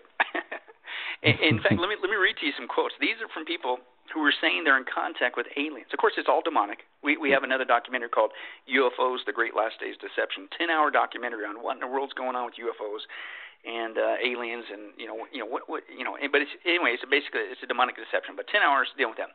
But anyway, and we share in that study also that these supposed aliens supposedly are coming all the way across the planet. Listen to this. They're supposedly coming all the way across the planet to what? To say that Jesus and Muhammad and Buddha are all the same thing. They're all just good teachers. There's no such thing as sin. You don't need to repent and be saved. We all need to align with the one world government, one world religion, combine all of our economies together, and submit to a one world ruler. Oh, by the way, don't forget they say that Lucifer is actually a good guy who's come to free us. And they're explaining away the pre-trib rapture, saying, no, it's not the biblical rapture. It's the aliens who've beamed them up to the spaceships. And Hollywood's working right along with that to try to explain that away. But let me read to you some quotes that people are supposedly receiving from these critters. Now, by the way, how do they get this information? And this, to me, is another sign you're dealing with a demonic entity. Well, they have to get themselves into an altered state of consciousness in order to make contact with these beings. And I'm thinking, well, wait a second. If you're supposed to be this higher evolved being, right, supposed to be more technologically savvy than the rest of us, then can't you beam down a walkie-talkie? Can't you tap into my cell phone? How about send me an email? Why do I have to get into an occult practice of altered state of consciousness in order for you to speak through me? Oh, by the way, you don't want to speak through me like a demon. You want to possess my body like a demon. But anyway, whatever. So anyway, here's some of those messages. Listen what they're trying to explain away. This one is from Barbara Marciniak, and she's a New Age author channeler. And I remember reading her books back in the day when I was under that delusion, too, before I got saved. But anyway, she claims that extraterrestrials from the star system of Pleiades have told her this, quote, "There will be great shiftings within humanity on this planet. It will seem that chaos and turmoil are forming, that nations are rising against each other in war, and that earthquakes are happening more frequently." Oh, my goodness, they've got the truth. I mean, we know that's called the Bible. Anybody could read that. It's the 7-year tribulation. They don't have some secret knowledge. It's been in the Bible for 2,000 years. God said this is what's coming to the planet. Oh, but what they do, they spin it and they say, oh, no, it's not God's wrath. It's Mother Earth cleansing herself. But they continue. They say, Earth is shaking itself free, and a certain realignment or adjustment period is to be expected. Listen, the people who leave the planet during the time of Earth changes do not fit here any longer, and they are stopping the harmony of the Earth. When the time comes that perhaps 20 million people leave the planet at one time, there will be a great, tremendous shift in consciousness for those who are remaining. You got to be kidding me. Yeah, who's stopping the harmony of the Earth? Who's the restrainer? The Scripture says it's the church, right? And it's Christ in us, right? But they blame it on us, right? Get rid of those nasty Christians. Oh, man, everything would be great for you Christians, you Christian fundamentalists, extremists, right?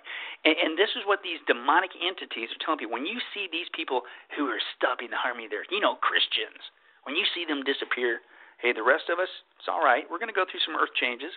But you know what? You just hang on the back end of this. We're going to have utopia. And so they actually make it sound like they don't explain away the rapture of the church, saying it's the aliens that came and got them, right? Not Jesus. But they also say that those who are left behind, it's a badge of honor. You're a chosen one. Listen to what this lady said. I'll give you a couple more. Her name is, her spiritual name is Tuella, and she wrote this book, New Age book. It's called Project World Evacuation. And here's just a snippet of what she shares. She says, our rescue ship, and these are supposed to be aliens communicating to her through demonic means as well. It says, our rescue ships will be able to come in close enough in the twinkling of an eye to set the lifting beams in operation in a moment. And all over the globe, where events warrant it, this will be the method of evacuation. Mankind will be levitated, shall we say, by the beams of our smaller ships. These smaller craft will in turn taxi the persons to larger ships overhead, higher in the atmosphere, where there is ample space and quarters and supplies for millions of people. The great evacuation will come upon the world very suddenly. The flash of emergency events will be as lightning that flashes in the sky. So again, it's not the rapture, it's the aliens. So don't worry about your loved one, because, let me give you another one. They say this, the cataclysms are all part of purifying the earth back to a millennium. Well, we're headed towards the millennial kingdom, but that's from Jesus Christ. And it's not Mother Earth cleansing herself. It's Father God pouring out his wrath. But again, they twist it. It's satanic. It's a lie. It's demonic. They say what is going to happen when you reach a certain point is that you will have the first wave of ascension. Those whose bodies cannot take this change will go on the first wave of ascension. They'll be taken up and their bodies will be changed in the twinkling of an eye. In the twinkling of an eye, they will be removed from the physical completely into the new spiritual body. There will be many visits from galaxies by interdimensional beings, demons, as from the Pleiades, to assist in some cases to rescue people and take them into higher places. Those are the flying machines that you are seeing coming into your galaxies that have been preparing themselves for up to the last 40 years. Some never die on this earth. These missing persons have already been taken, as their time was not up, and they were not meant to go through a demise. They went off through a liftoff in UFOs. So basically, in a nutshell, just like Hollywood, but the New Age and demons and supposed aliens, are they trying to explain away the post-trib position? How about pre-wrath? We're going to be here for halfway? No. Of all positions they just happen to be desperately lying about and explaining it away is the pre-trib position. And it's just, and again, it makes sense, if you will, when you put yourself in the enemy's shoes, Satan's shoes, right? The Antichrist. Here you have an event, the rapture, and it's going to happen. It could happen again before we finish this broadcast. Okay, and you can't spin this one away. There's no spin zone on this one. You can't, right? It really happened, right? And then it's a global event, and it's specifically and only specifically just true born-again Christians. So you better have some sort of excuse to pacify the fears of people, right? And so you put yourself in the enemy's shoes. What's he going to do? How's he going to explain this one away? Because this is really going to draw people to Christ. This is going to say, man, they're going to be repenting left and right, and I'm doomed, and I'm never going to get my Antichrist kingdom off the ground. They're never going to let me rise and make this peace treaty with Israel and start the 7-year tribulation and enter in with this false utopia. What am I going to say? Oh, here's what you say. With the help of Hollywood and the lie of Charles Darwin for the last 150 years, folks. I tell you what. In fact, what we'll do is we'll use a global broadcast, and we'll get some sort of a world religious figure, false prophet kind of person, like someone like the Pope, right? And we'll get, because everybody trusts him, right? And so we'll get him up there, and he'll be there with me, right, the Antichrist, and then we'll say, hey, folks, thank you for tuning in. As you guys know, that in the last few hours we've had a global event, but we just want to let you know what is going on and to calm your fears. Yes, millions of people around the planet have disappeared, their loved ones, but we want to let you know that everything's going to be okay. The government, as you've known for probably the last several decades, has withheld information from you that UFOs and aliens are real, but now we can no longer hide this fact. We need to let you know that we've known about this for quite some time. They are real. In fact, they're the ones who are responsible for taking your loved ones. They beamed them up to the spaceships. Now, don't worry. They're going to be okay. They're going to be okay. In fact, what we want to let you know is our space brothers are here, and they're here to help us because Earth is about to go through some Earth changes because of climate change, and we've been really hurting Mother Earth. But it's going to be okay. They're going to take us by the hand. They're going to lead us into an age of utopia. We're all going to work together in this. And don't worry, your loved ones, they were not of the right spiritual vibrations to be able to handle the Earth changes that are coming. But you who are left behind, you're a chosen one. And you're going to be a part of this new utopia. And don't worry, at the end, after the Earth changes, they will beam your loved ones back after they've had an appropriate time to adjust to this new period of peace and safety on the planet. Now, stop and think about that. That's not just plausible. Wow. That is satanically brilliant. In fact, if you look at how long that has been laid in place, it's been laid in place for 150 years. Because in order to fall for the lie of aliens and UFOs, you have to fall for the lie of evolution. Because what's their supposed identity? A higher evolved race from across the galaxy. Well, evolution is not true, so right there you're lying to me, right? But so this is how far Satan has been working on this lie, and he needed evolution to get across the planet first in order to fall for the second lie. And the second lie is these aliens, supposed higher evolved aliens, are now here to help us, and they're the ones who removed all these people who suddenly disappeared. It's crazy. Yeah. But listen, human nature in a time of crisis, listen to this, human nature in a time of crisis is, especially serious ones, we have a tendency to gravitate towards any old lame excuse, right? I mean, your loved one's missing, and somebody comes up, hey, don't worry, they're just at aisle 3 at Walmart. Right? They're lost there, but they're going to be fine. Okay. Whew, I feel better now. We will gravitate towards any lame excuse. But listen, this is not a lame excuse. This has been prepared generation after generation for the last 150 years. Hollywood's kicking into high gear, like you mentioned, Chris, and is pulling out all the stops. And the occult and New Age, who thinks that Lucifer is a good guy who's come to save us, are desperately working at, explain away what? Post-trib? Pre-wrath, mid-trib? No. Of all position is the pre-trib position. Again, I don't believe in the pre-trib position because of these people's behavior and the occult's behavior and New Age behavior. I believe in it because I believe that's what the Bible says. But I do find it very interesting. Of all positions to pick on and to try to explain away desperately so, it's this one. Yeah. And we see more evidence of what you're talking about in the miniseries Childhood's End. Everything you just laid out is in that miniseries. Yeah. Everything. Yeah, isn't that wild? Yeah, and also in the movie Skyline that came out in the early 2000s, where these huge UFO spaceships, not your typical type, but they were huge, and they were just sucking people off the planet, and they kind of related it to the rapture. I think it was mentioned in the movie. Well, and you know, but like, not only that, but what the pastor was saying is that, yeah, you said for 150 years people are being prepared. Yes, and it's like it's so amped up right now that they're spitting out movies, probably about 3 or 4 a year. Different actors, basically the same end result. The aliens are coming down. You see that in Marvel. They're coming from a different dimension. You know, we got to find them back, or you know, they're coming to take us. Whatever it is, now we're seeing, you know, people are more open to portals being open and things coming through them, or things leaving.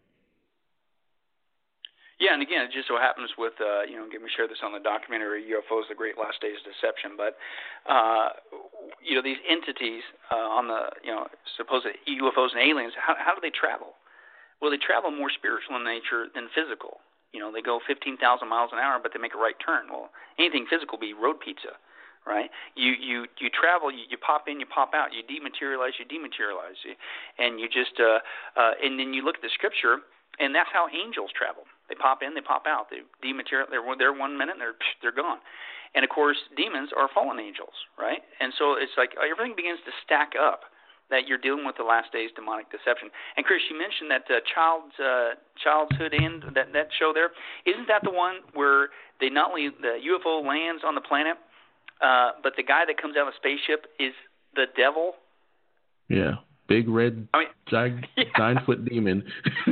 I mean, it's like, come on, are you guys serious? And again, that's exactly what New Age teaches. The devil, they want us to believe. Lucifer, which means like light bearer. They think he's a good guy. He's there to give us light, a good light bearer. I came out of this. I got saved from this New Age, and we just finished 12 weeks on New Age. We got to study on that 12 hours New Age, and they want us to think he's a good guy. And Hollywood is basically promoting that same satanic New Age lie that the devil's a good guy. He's here to help us, right? Mm-hmm. And again, they couple this with the rapture. They're trying to desperately, with the help of Hollywood, get it into your mind when you see people left behind, when you see people disappearing across the whole planet, don't even compute it with the Bible. Mm-hmm. Yeah. These other dimensional beings who are here to help us. We just need to listen to them. It's crazy. The mass deception is going on, and Hollywood is right along with it. It's crazy. Man. So, Rory, you have any more questions? We still have half an hour left, so let's try to get into some of this meat. What passages of Scripture were key to you during this research in Revelation and in the pre-trib or the rapture? Well, the rapture, of course, we have a whole chapter on this, the basis of the rapture, because some people say, I don't believe in the rapture because the word rapture doesn't even appear in the Bible. It's like, what? Yeah. It's like, are you really? Well, first of all, yes, it does appear in the Bible, right? Rapture is the English word, which is based on the Latin word raptura, which comes from the Koine Greek word, which is what the New Testament was written in, harpazo, which means the catching or snatching away, right? And so, well, it doesn't say that in the Bible. Well, first of all, the reason why it was translated, because it started out in Greek, but then it turned into what's called the Latin Vulgate, because nobody was speaking Koine Greek anymore. The language switched to Latin, and then it switched from Latin, and to the language began to, in like the 14th century, began to turn into English. So then it's translated to English, and that's what we're still speaking today. So there's no conspiracy, whatever. It's just the word's been the same the whole time. It's based on the biblical word harpazo. It's just the translation has gone from Koine Greek to Latin to English. But it's the same word. What do you mean? It doesn't. It's not in the Bible. Oh, and by the way, you can still get a copy of the Latin Vulgate, and guess what you'll find in there? Raptura, So technically, yeah, it's in the Bible. But anyway, whatever. So my point is, well, wait a second. Your whole rejection of the rapture is based on you can't find the word rapture in the Bible, which again is a misnomer. Well, let's apply that logic a little further, shall we? Did you know that the word Bible is not in the Bible? So do I not believe in the Bible? Did you know that the word millennium is not in the Bible? So do I not believe in the millennium because the word millennium is not in there? Right? Did you know the word Trinity is not in the Bible? So I can't believe in the Trinity because it's not. No, the biblical concept is of all those is taught in the Bible, right? And and you got Biblos, which is the book, the Bible is where we get the word Bible from. And so it's crazy. So, but again, people will say, well, the Bible doesn't teach a rapture. Not just that supposedly not have the word, which is not true. But folks, this is all over the rest. Of course, the classic passage is 1 Thessalonians 4, right? Is where Paul's encourage one of these words, right? And that we who are still alive, who are left at the coming of the Lord, i.e. the rapture, will certainly not precede those who have fallen asleep or have died, okay?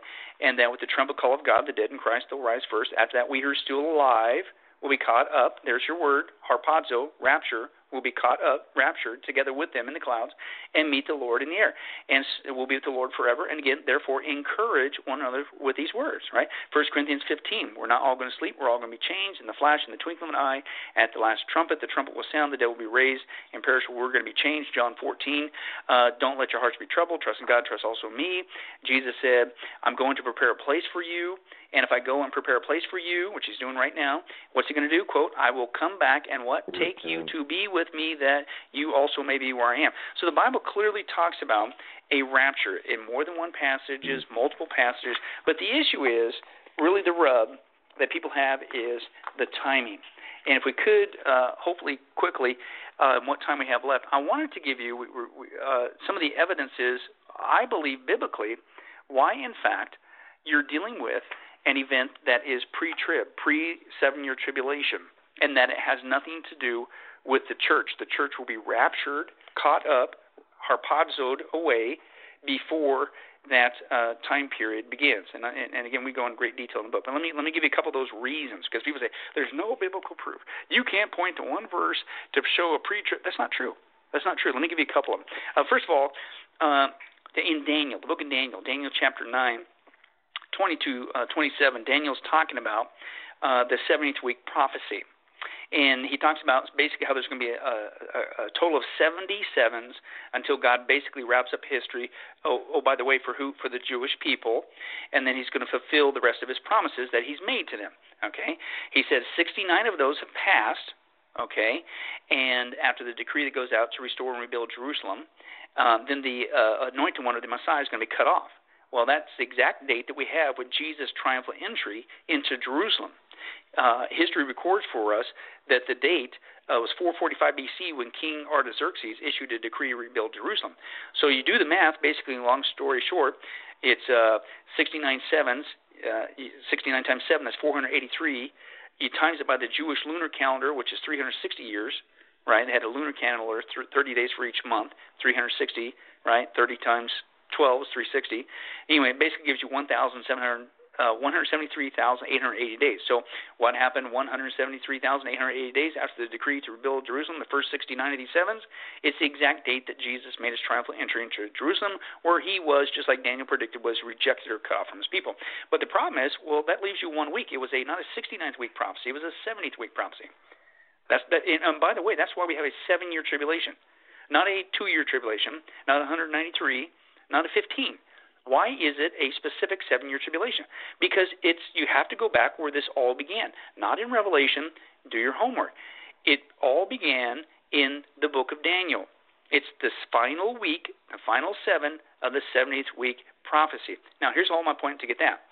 When Daniel is writing this prophecy about the 7-year tribulation, the final week, it's all about Israel. It has nothing to do with the church. Let me demonstrate that real quick.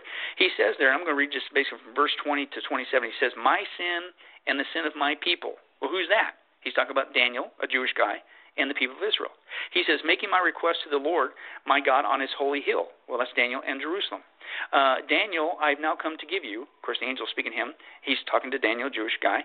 77s are decreed for your people and your holy city. Who's he talking about? The Jewish people in Jerusalem, from issuing the decree to restore and rebuild Jerusalem. Oh, what's he talking about? Again, the city of Jerusalem. The people of the ruler who will come to destroy the city and the sanctuary, again, Jerusalem. And on a wing of the temple, he, the Antichrist, will set up an abomination that causes desolation. What's he talking about? He's talking about the rebuilt temple in Jerusalem. So here's the point. You look at the verbiage of the 70th week prophecy, the 7-year tribulation, where it first begins, and who is he talking to? He's not talking to the church. The church is nowhere in this discussion. I just read the text. It's all about, contextually, the Jewish people, Jerusalem, the rebuilt Jewish temple, has nothing to do with the church. Why do you keep trying to squeeze the church into this final week of Daniel, a Jewish guy, final week, the 7-year tribulation? Why are you trying to squeeze the church in there when it had nothing to do with the church? Oh, and by the way, it cannot be the church. You can't spiritualize this away. Because when you take a look at the timing, when Daniel wrote the book of Daniel containing the 70th week prophecy, the 7-year tribulation, it was written anywhere from about 536 to 530 BC. All right, so do the math. Where was the church when this book of this prophecy, which includes the origination of the 7-year tribulation, where was the church when this prophecy was written? Nowhere is the answer. Because, do the math, the church didn't even come into existence until Acts chapter 2, which is 570 years later. So how in the world could Daniel be referring to the church in this passage, the 7-year tribulation, okay, when the church wasn't even in existence yet? Not only does the context have nothing to do with the church, it's all about the Jewish people, but the church wasn't even around. And this is why Paul uses statements in the Scripture that the church, okay, was a mystery. In fact, it says specifically it was not only a mystery, the church, it was not made to men, known to men in other generation, okay, which would include Daniel. So again, how in the world could Daniel be referring to the church in the 7-year tribulation when the church wasn't even in existence, and the Bible even says these Old Testament prophets had no knowledge of the mystery of the church? You can't. It's crazy. And then you look at the audience, and other passages that deal with this final week clearly talk about the audience is not the church. The church is not even in existence yet. It's all about the Jewish people. Jeremiah, he talks about this, and he talks about this time frame, and he says it's going to be a time of trouble for Jacob. Well, who's Jacob? Jacob, that's a Jewish person, of the Jewish people, right? He didn't say it's a time of trouble for the church. No. The 7-year tribulation, Daniel's final week of the 70-week prophecy, has nothing to do with church. It's Jacob's trouble, not the church's trouble. It's not Paul's doom. It's not Peter's demise. It's not Ananias' agony. It's Jacob's trouble. It's a Jewish name for a Jewish people for a Jewish time, not the church. It is all about Israel. It's a time when God refines Israel. He redeems Israel during the 7-year tribulation. He fulfills the rest of his promises that he made to Israel, that Jesus would come back from the lineage of David. He would rule and reign from Jerusalem on planet Earth. All those promises have not come to pass yet God's promised them to the Jewish people. He's going to do that after this final week, the 70-week prophecy. The Bible says right now they're under a temporary blindness. Okay? Their eyes are going to be open in the 7-year tribulation. Okay, but it has nothing to do with the church. So that, to me, I always like to point out, because people keep trying to squeeze the church in this final week that has nothing to do with the church. They didn't know about the church when they wrote this. It's not even contextually about the church, and the church wasn't even in existence. So you're breaking a basic biblical rule of interpretation: context, context, context. Now, the other big one is, frankly, it evolves around this, that the Bible is clear about the church. The church will not experience the wrath of God, right? Because people, they'll sit there and say, well, this ain't right. You should suffer just like everybody else. Well, wait a second. I'm not disagreeing with you there, that we are promised general persecution and suffering and pain. We're going to have trials and tribulation, general tribulation in this world. We're promised that. But the 7-year tribulation is not a normal time of general trials and troubles. This is specifically a time when God pours out his wrath. And wrath is not the same as general trouble. In fact, it's not even the same Greek word. General tribulation is a Greek word thlipsis, okay, but God's wrath is a different word. It's orge, and it means anger, violent emotion, wrath, indignation. And the Bible clearly says that we are saved from that. The church is. Romans 5, what's it say? God demonstrates his own love for us in this: while we were still sinners, what? Christ died for us. What? Christ died for us. Since we have now been justified by his blood, how much more shall we be saved from what? God's wrath through him. In fact, Paul even mentions in 1 Thessalonians, not once but twice, and this is the same chapter that deals with the rapture, contextually, chapter 4, but in chapter 1, before the rapture, and chapter 5, right after the rapture, he says it twice that we are saved from this time of wrath. Quote, and to wait for his Son from heaven, whom he raised from the dead, Jesus, who rescues us from the coming wrath. 1 Thessalonians 5, God did not appoint us to suffer wrath, but to receive salvation through our Lord Jesus Christ. He died for us, whether we're awake or asleep, we may live together with him. Therefore, what? He says it again, encourage one another and build each other up, as in fact that you are doing. So the Bible is clear. We are not headed for the 7-year tribulation, because the 7-year tribulation is a time when God pours out his wrath. And that, by the way, is extremely easy to demonstrate, because people say, well, okay, yeah, I got you. You know, the church, the Scripture is clear repeatedly that the church is not appointed unto God's wrath. But see, that's where you get it wrong. The 7-year tribulation is not fully God's wrath. And here's where they start dancing around. They say only the second half is God's wrath. The first half is man's wrath or Satan's wrath. Or then another position. No. The 3/4 of it is man's wrath or Satan's wrath or whatever. But only the last quarter of it is God's wrath. No, it's not. It is God's wrath through and through, which means the church cannot be in there through and through, right? You take a look at Revelation 6, and that's where it all starts, right? And that's a parallel passage to Daniel 9:27. What starts the 7-year tribulation? What starts that final week of Daniel's 70th week prophecy? What triggers it, right? Because 69 have passed. We're kind of been in this interim period, which is called the church age, by the way. And what's going to trigger that event? Daniel 9:27, the Antichrist is going to make a peace treaty with Israel. Bang, bang, 7 years. There it is. That's your trigger event. It's paralleled in Revelation chapter 6 at the first seal. What's the first seal? The first seal is the rise of the Antichrist with the white horse rider, right?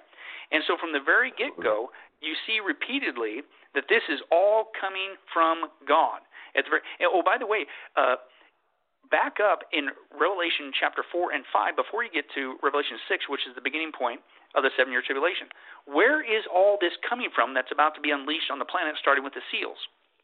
This is coming from the throne room of God. In fact, if you look at the seals, and the seals are the first half of the 7-year tribulation, right? People say, oh, that's the wrath of man, the wrath of Satan. Excuse me? This is coming from the throne of God. Man is not in control here, and don't you dare say that Satan's in charge here. God is in charge through and through, and this is coming from him.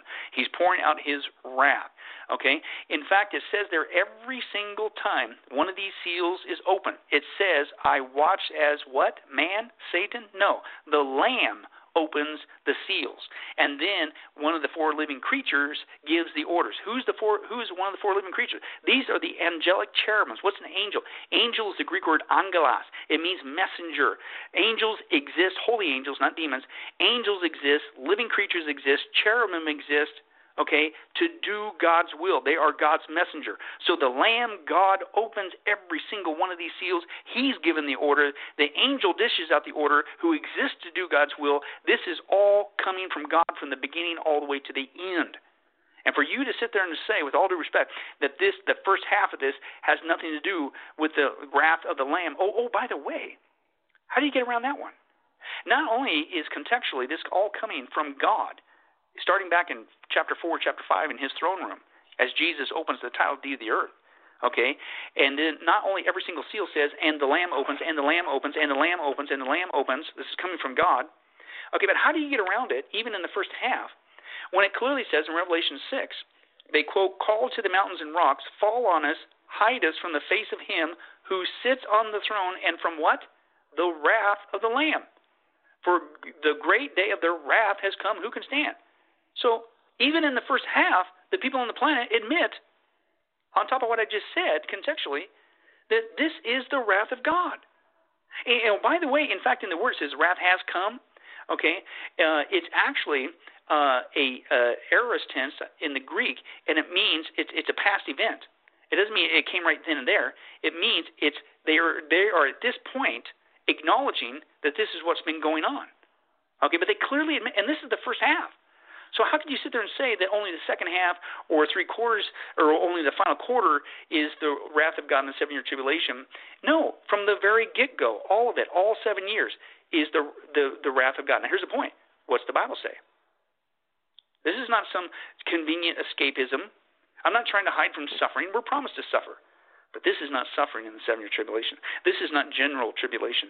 This is tribulation with a capital T. This is a specific time when God pours out his wrath on this planet nonstop over and over again for 7 years. The church is not appointed unto that time frame. Oh, and then people say this, well, you mean to tell, well, wait a second, you're kind of being, duplicit in your thinking.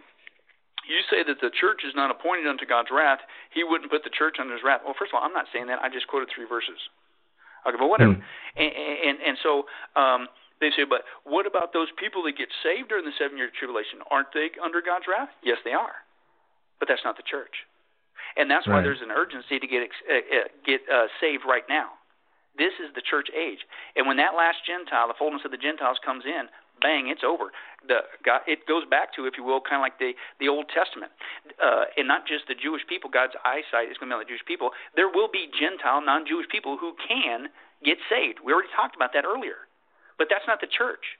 Did you know in the Old Testament that there were Gentile people who became Jewish and submitted to circumcision, right? So it basically reverts back to that. But that's not the church. No more than the Old Testament is the church as well. Okay?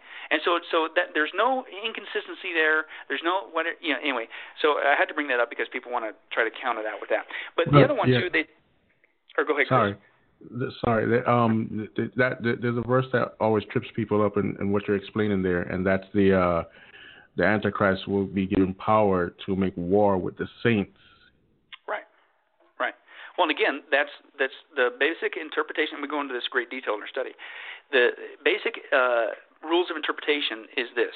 One of the most important things in understanding the Bible correctly, proper interpretation, is what's called context, context, context.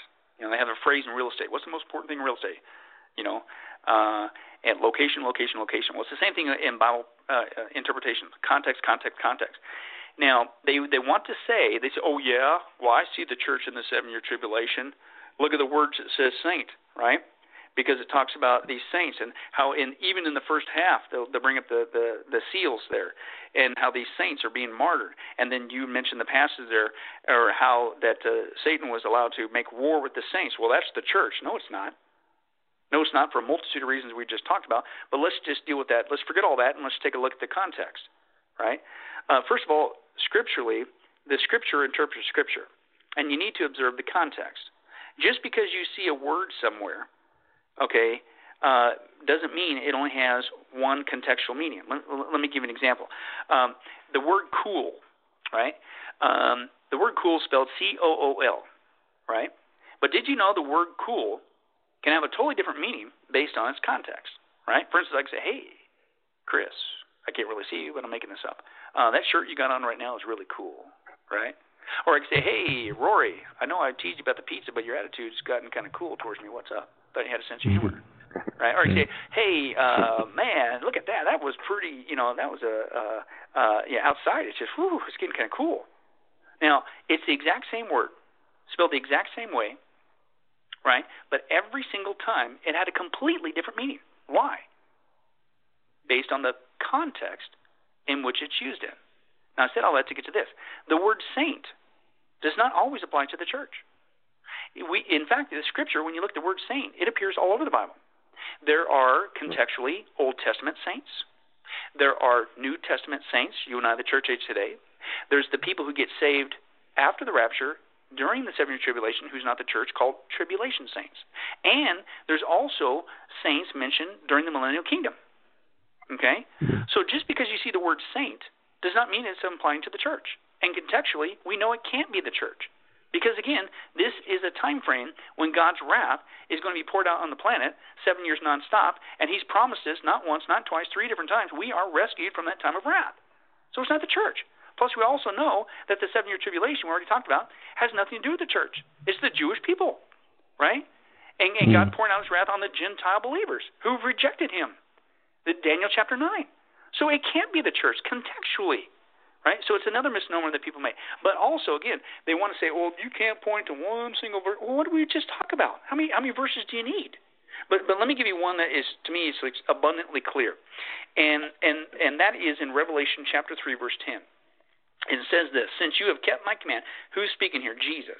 And he's speaking to the church, right? The church of Philadelphia. And he says, you have kept my command to endure patiently. I will also keep you from the hour of trial, okay, that is going to come upon the whole world to test those who live on the earth.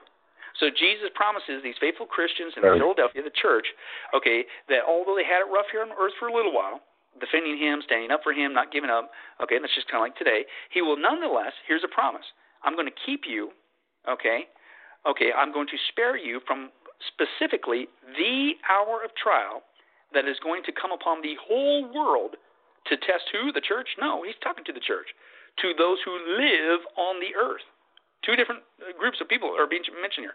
There's one, contextually, the church, who is promised to be kept from this trial, that, by the way, is a global event that's coming upon the whole world, and two, those who get tested while they are still on the earth. Two different groups of people. It cannot be the same.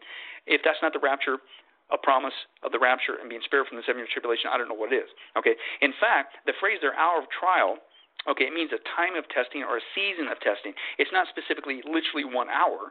It literally means a period or a season when the church is not on the earth, and a season of testing when the whole planet is going to be tested.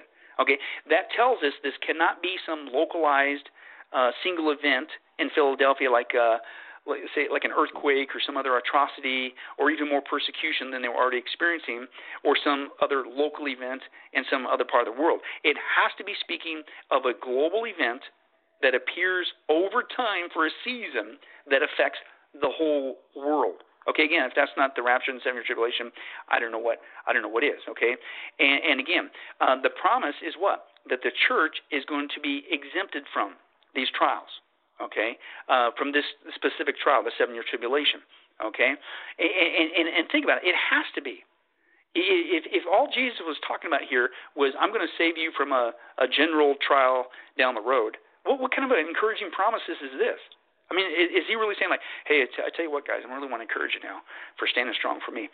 See, you're going through a general trial right now. You're being persecuted and having some hard times, but I'm going to reward your faithfulness by keeping you from one general trial later in the future. Woohoo! It doesn't make sense. And plus it denies the context. No, it's not a general trial around Philadelphia. It's a global event that lasts for a season of time. Okay? But if in fact Jesus is talking about never to be put under God's wrath and having to endure the worst time in the history of mankind nonstop for 7 years of hell on earth, that would encourage you. It encourages me. Okay? And again, he uses specific language that says you are going to specifically be yanked out of that time frame. And that's where it says that the phrase there, keep you from. It's a very explicit term. It's the Greek word tereoek. And tereoek means a keeping out of, a keeping separated from completely. Okay, is what he's saying there. Now let me give you some analogies to expand on what Jesus is really promising the church there. And I'm going to use this word tereoek. And what does it mean, right?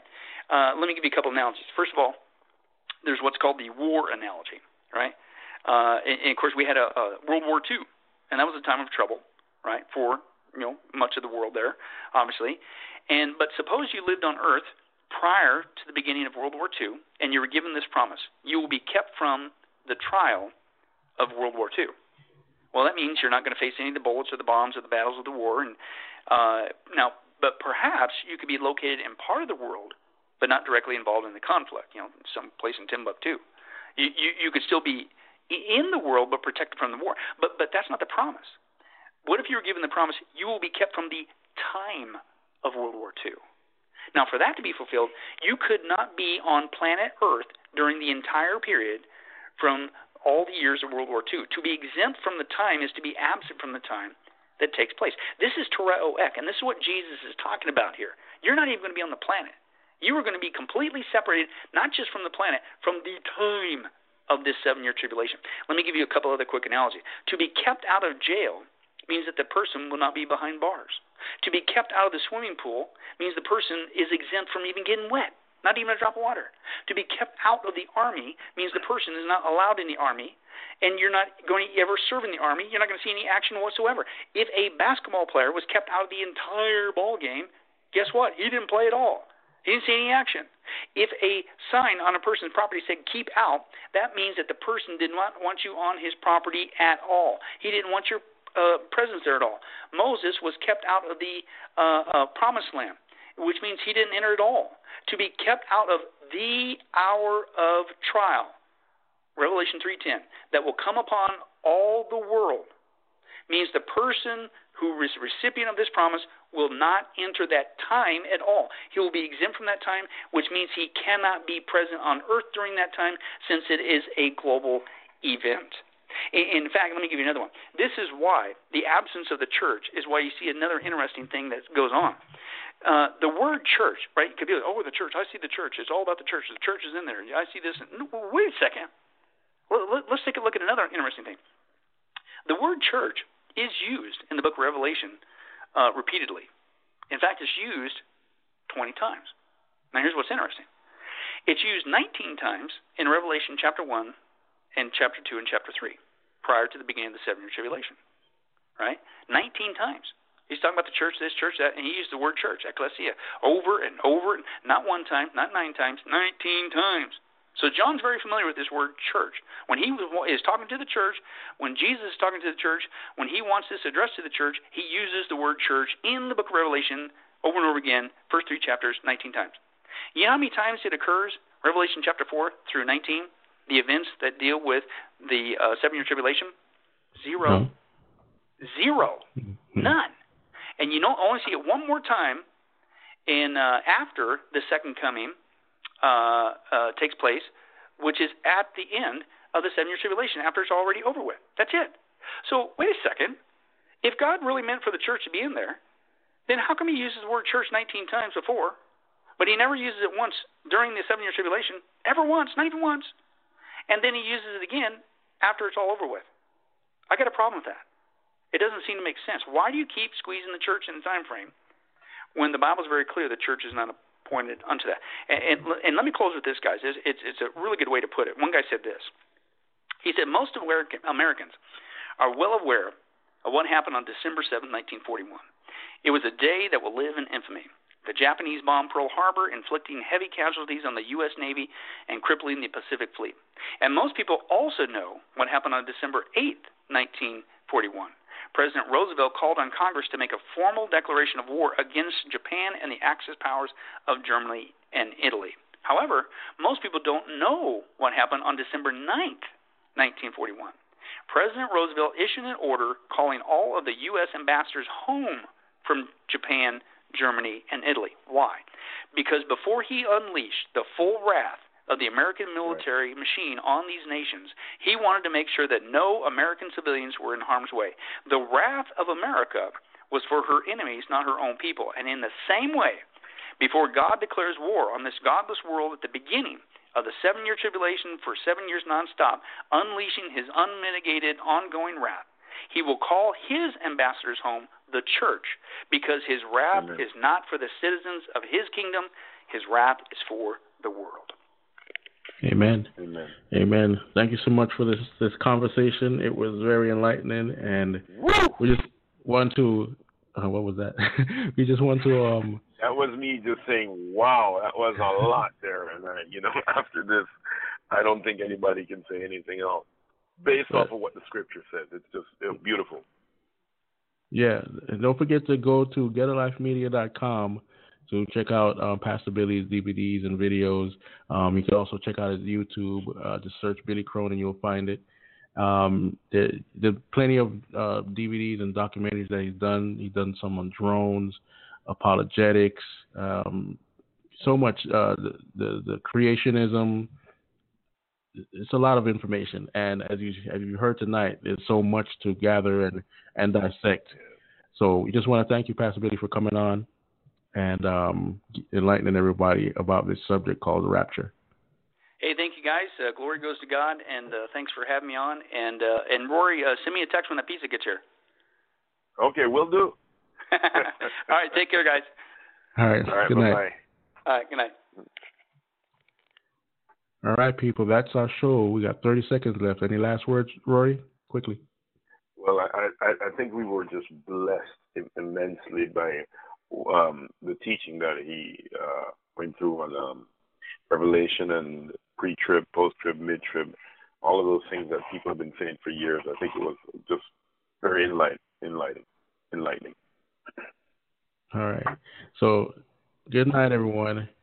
That is it for tonight. Check us out on YouTube.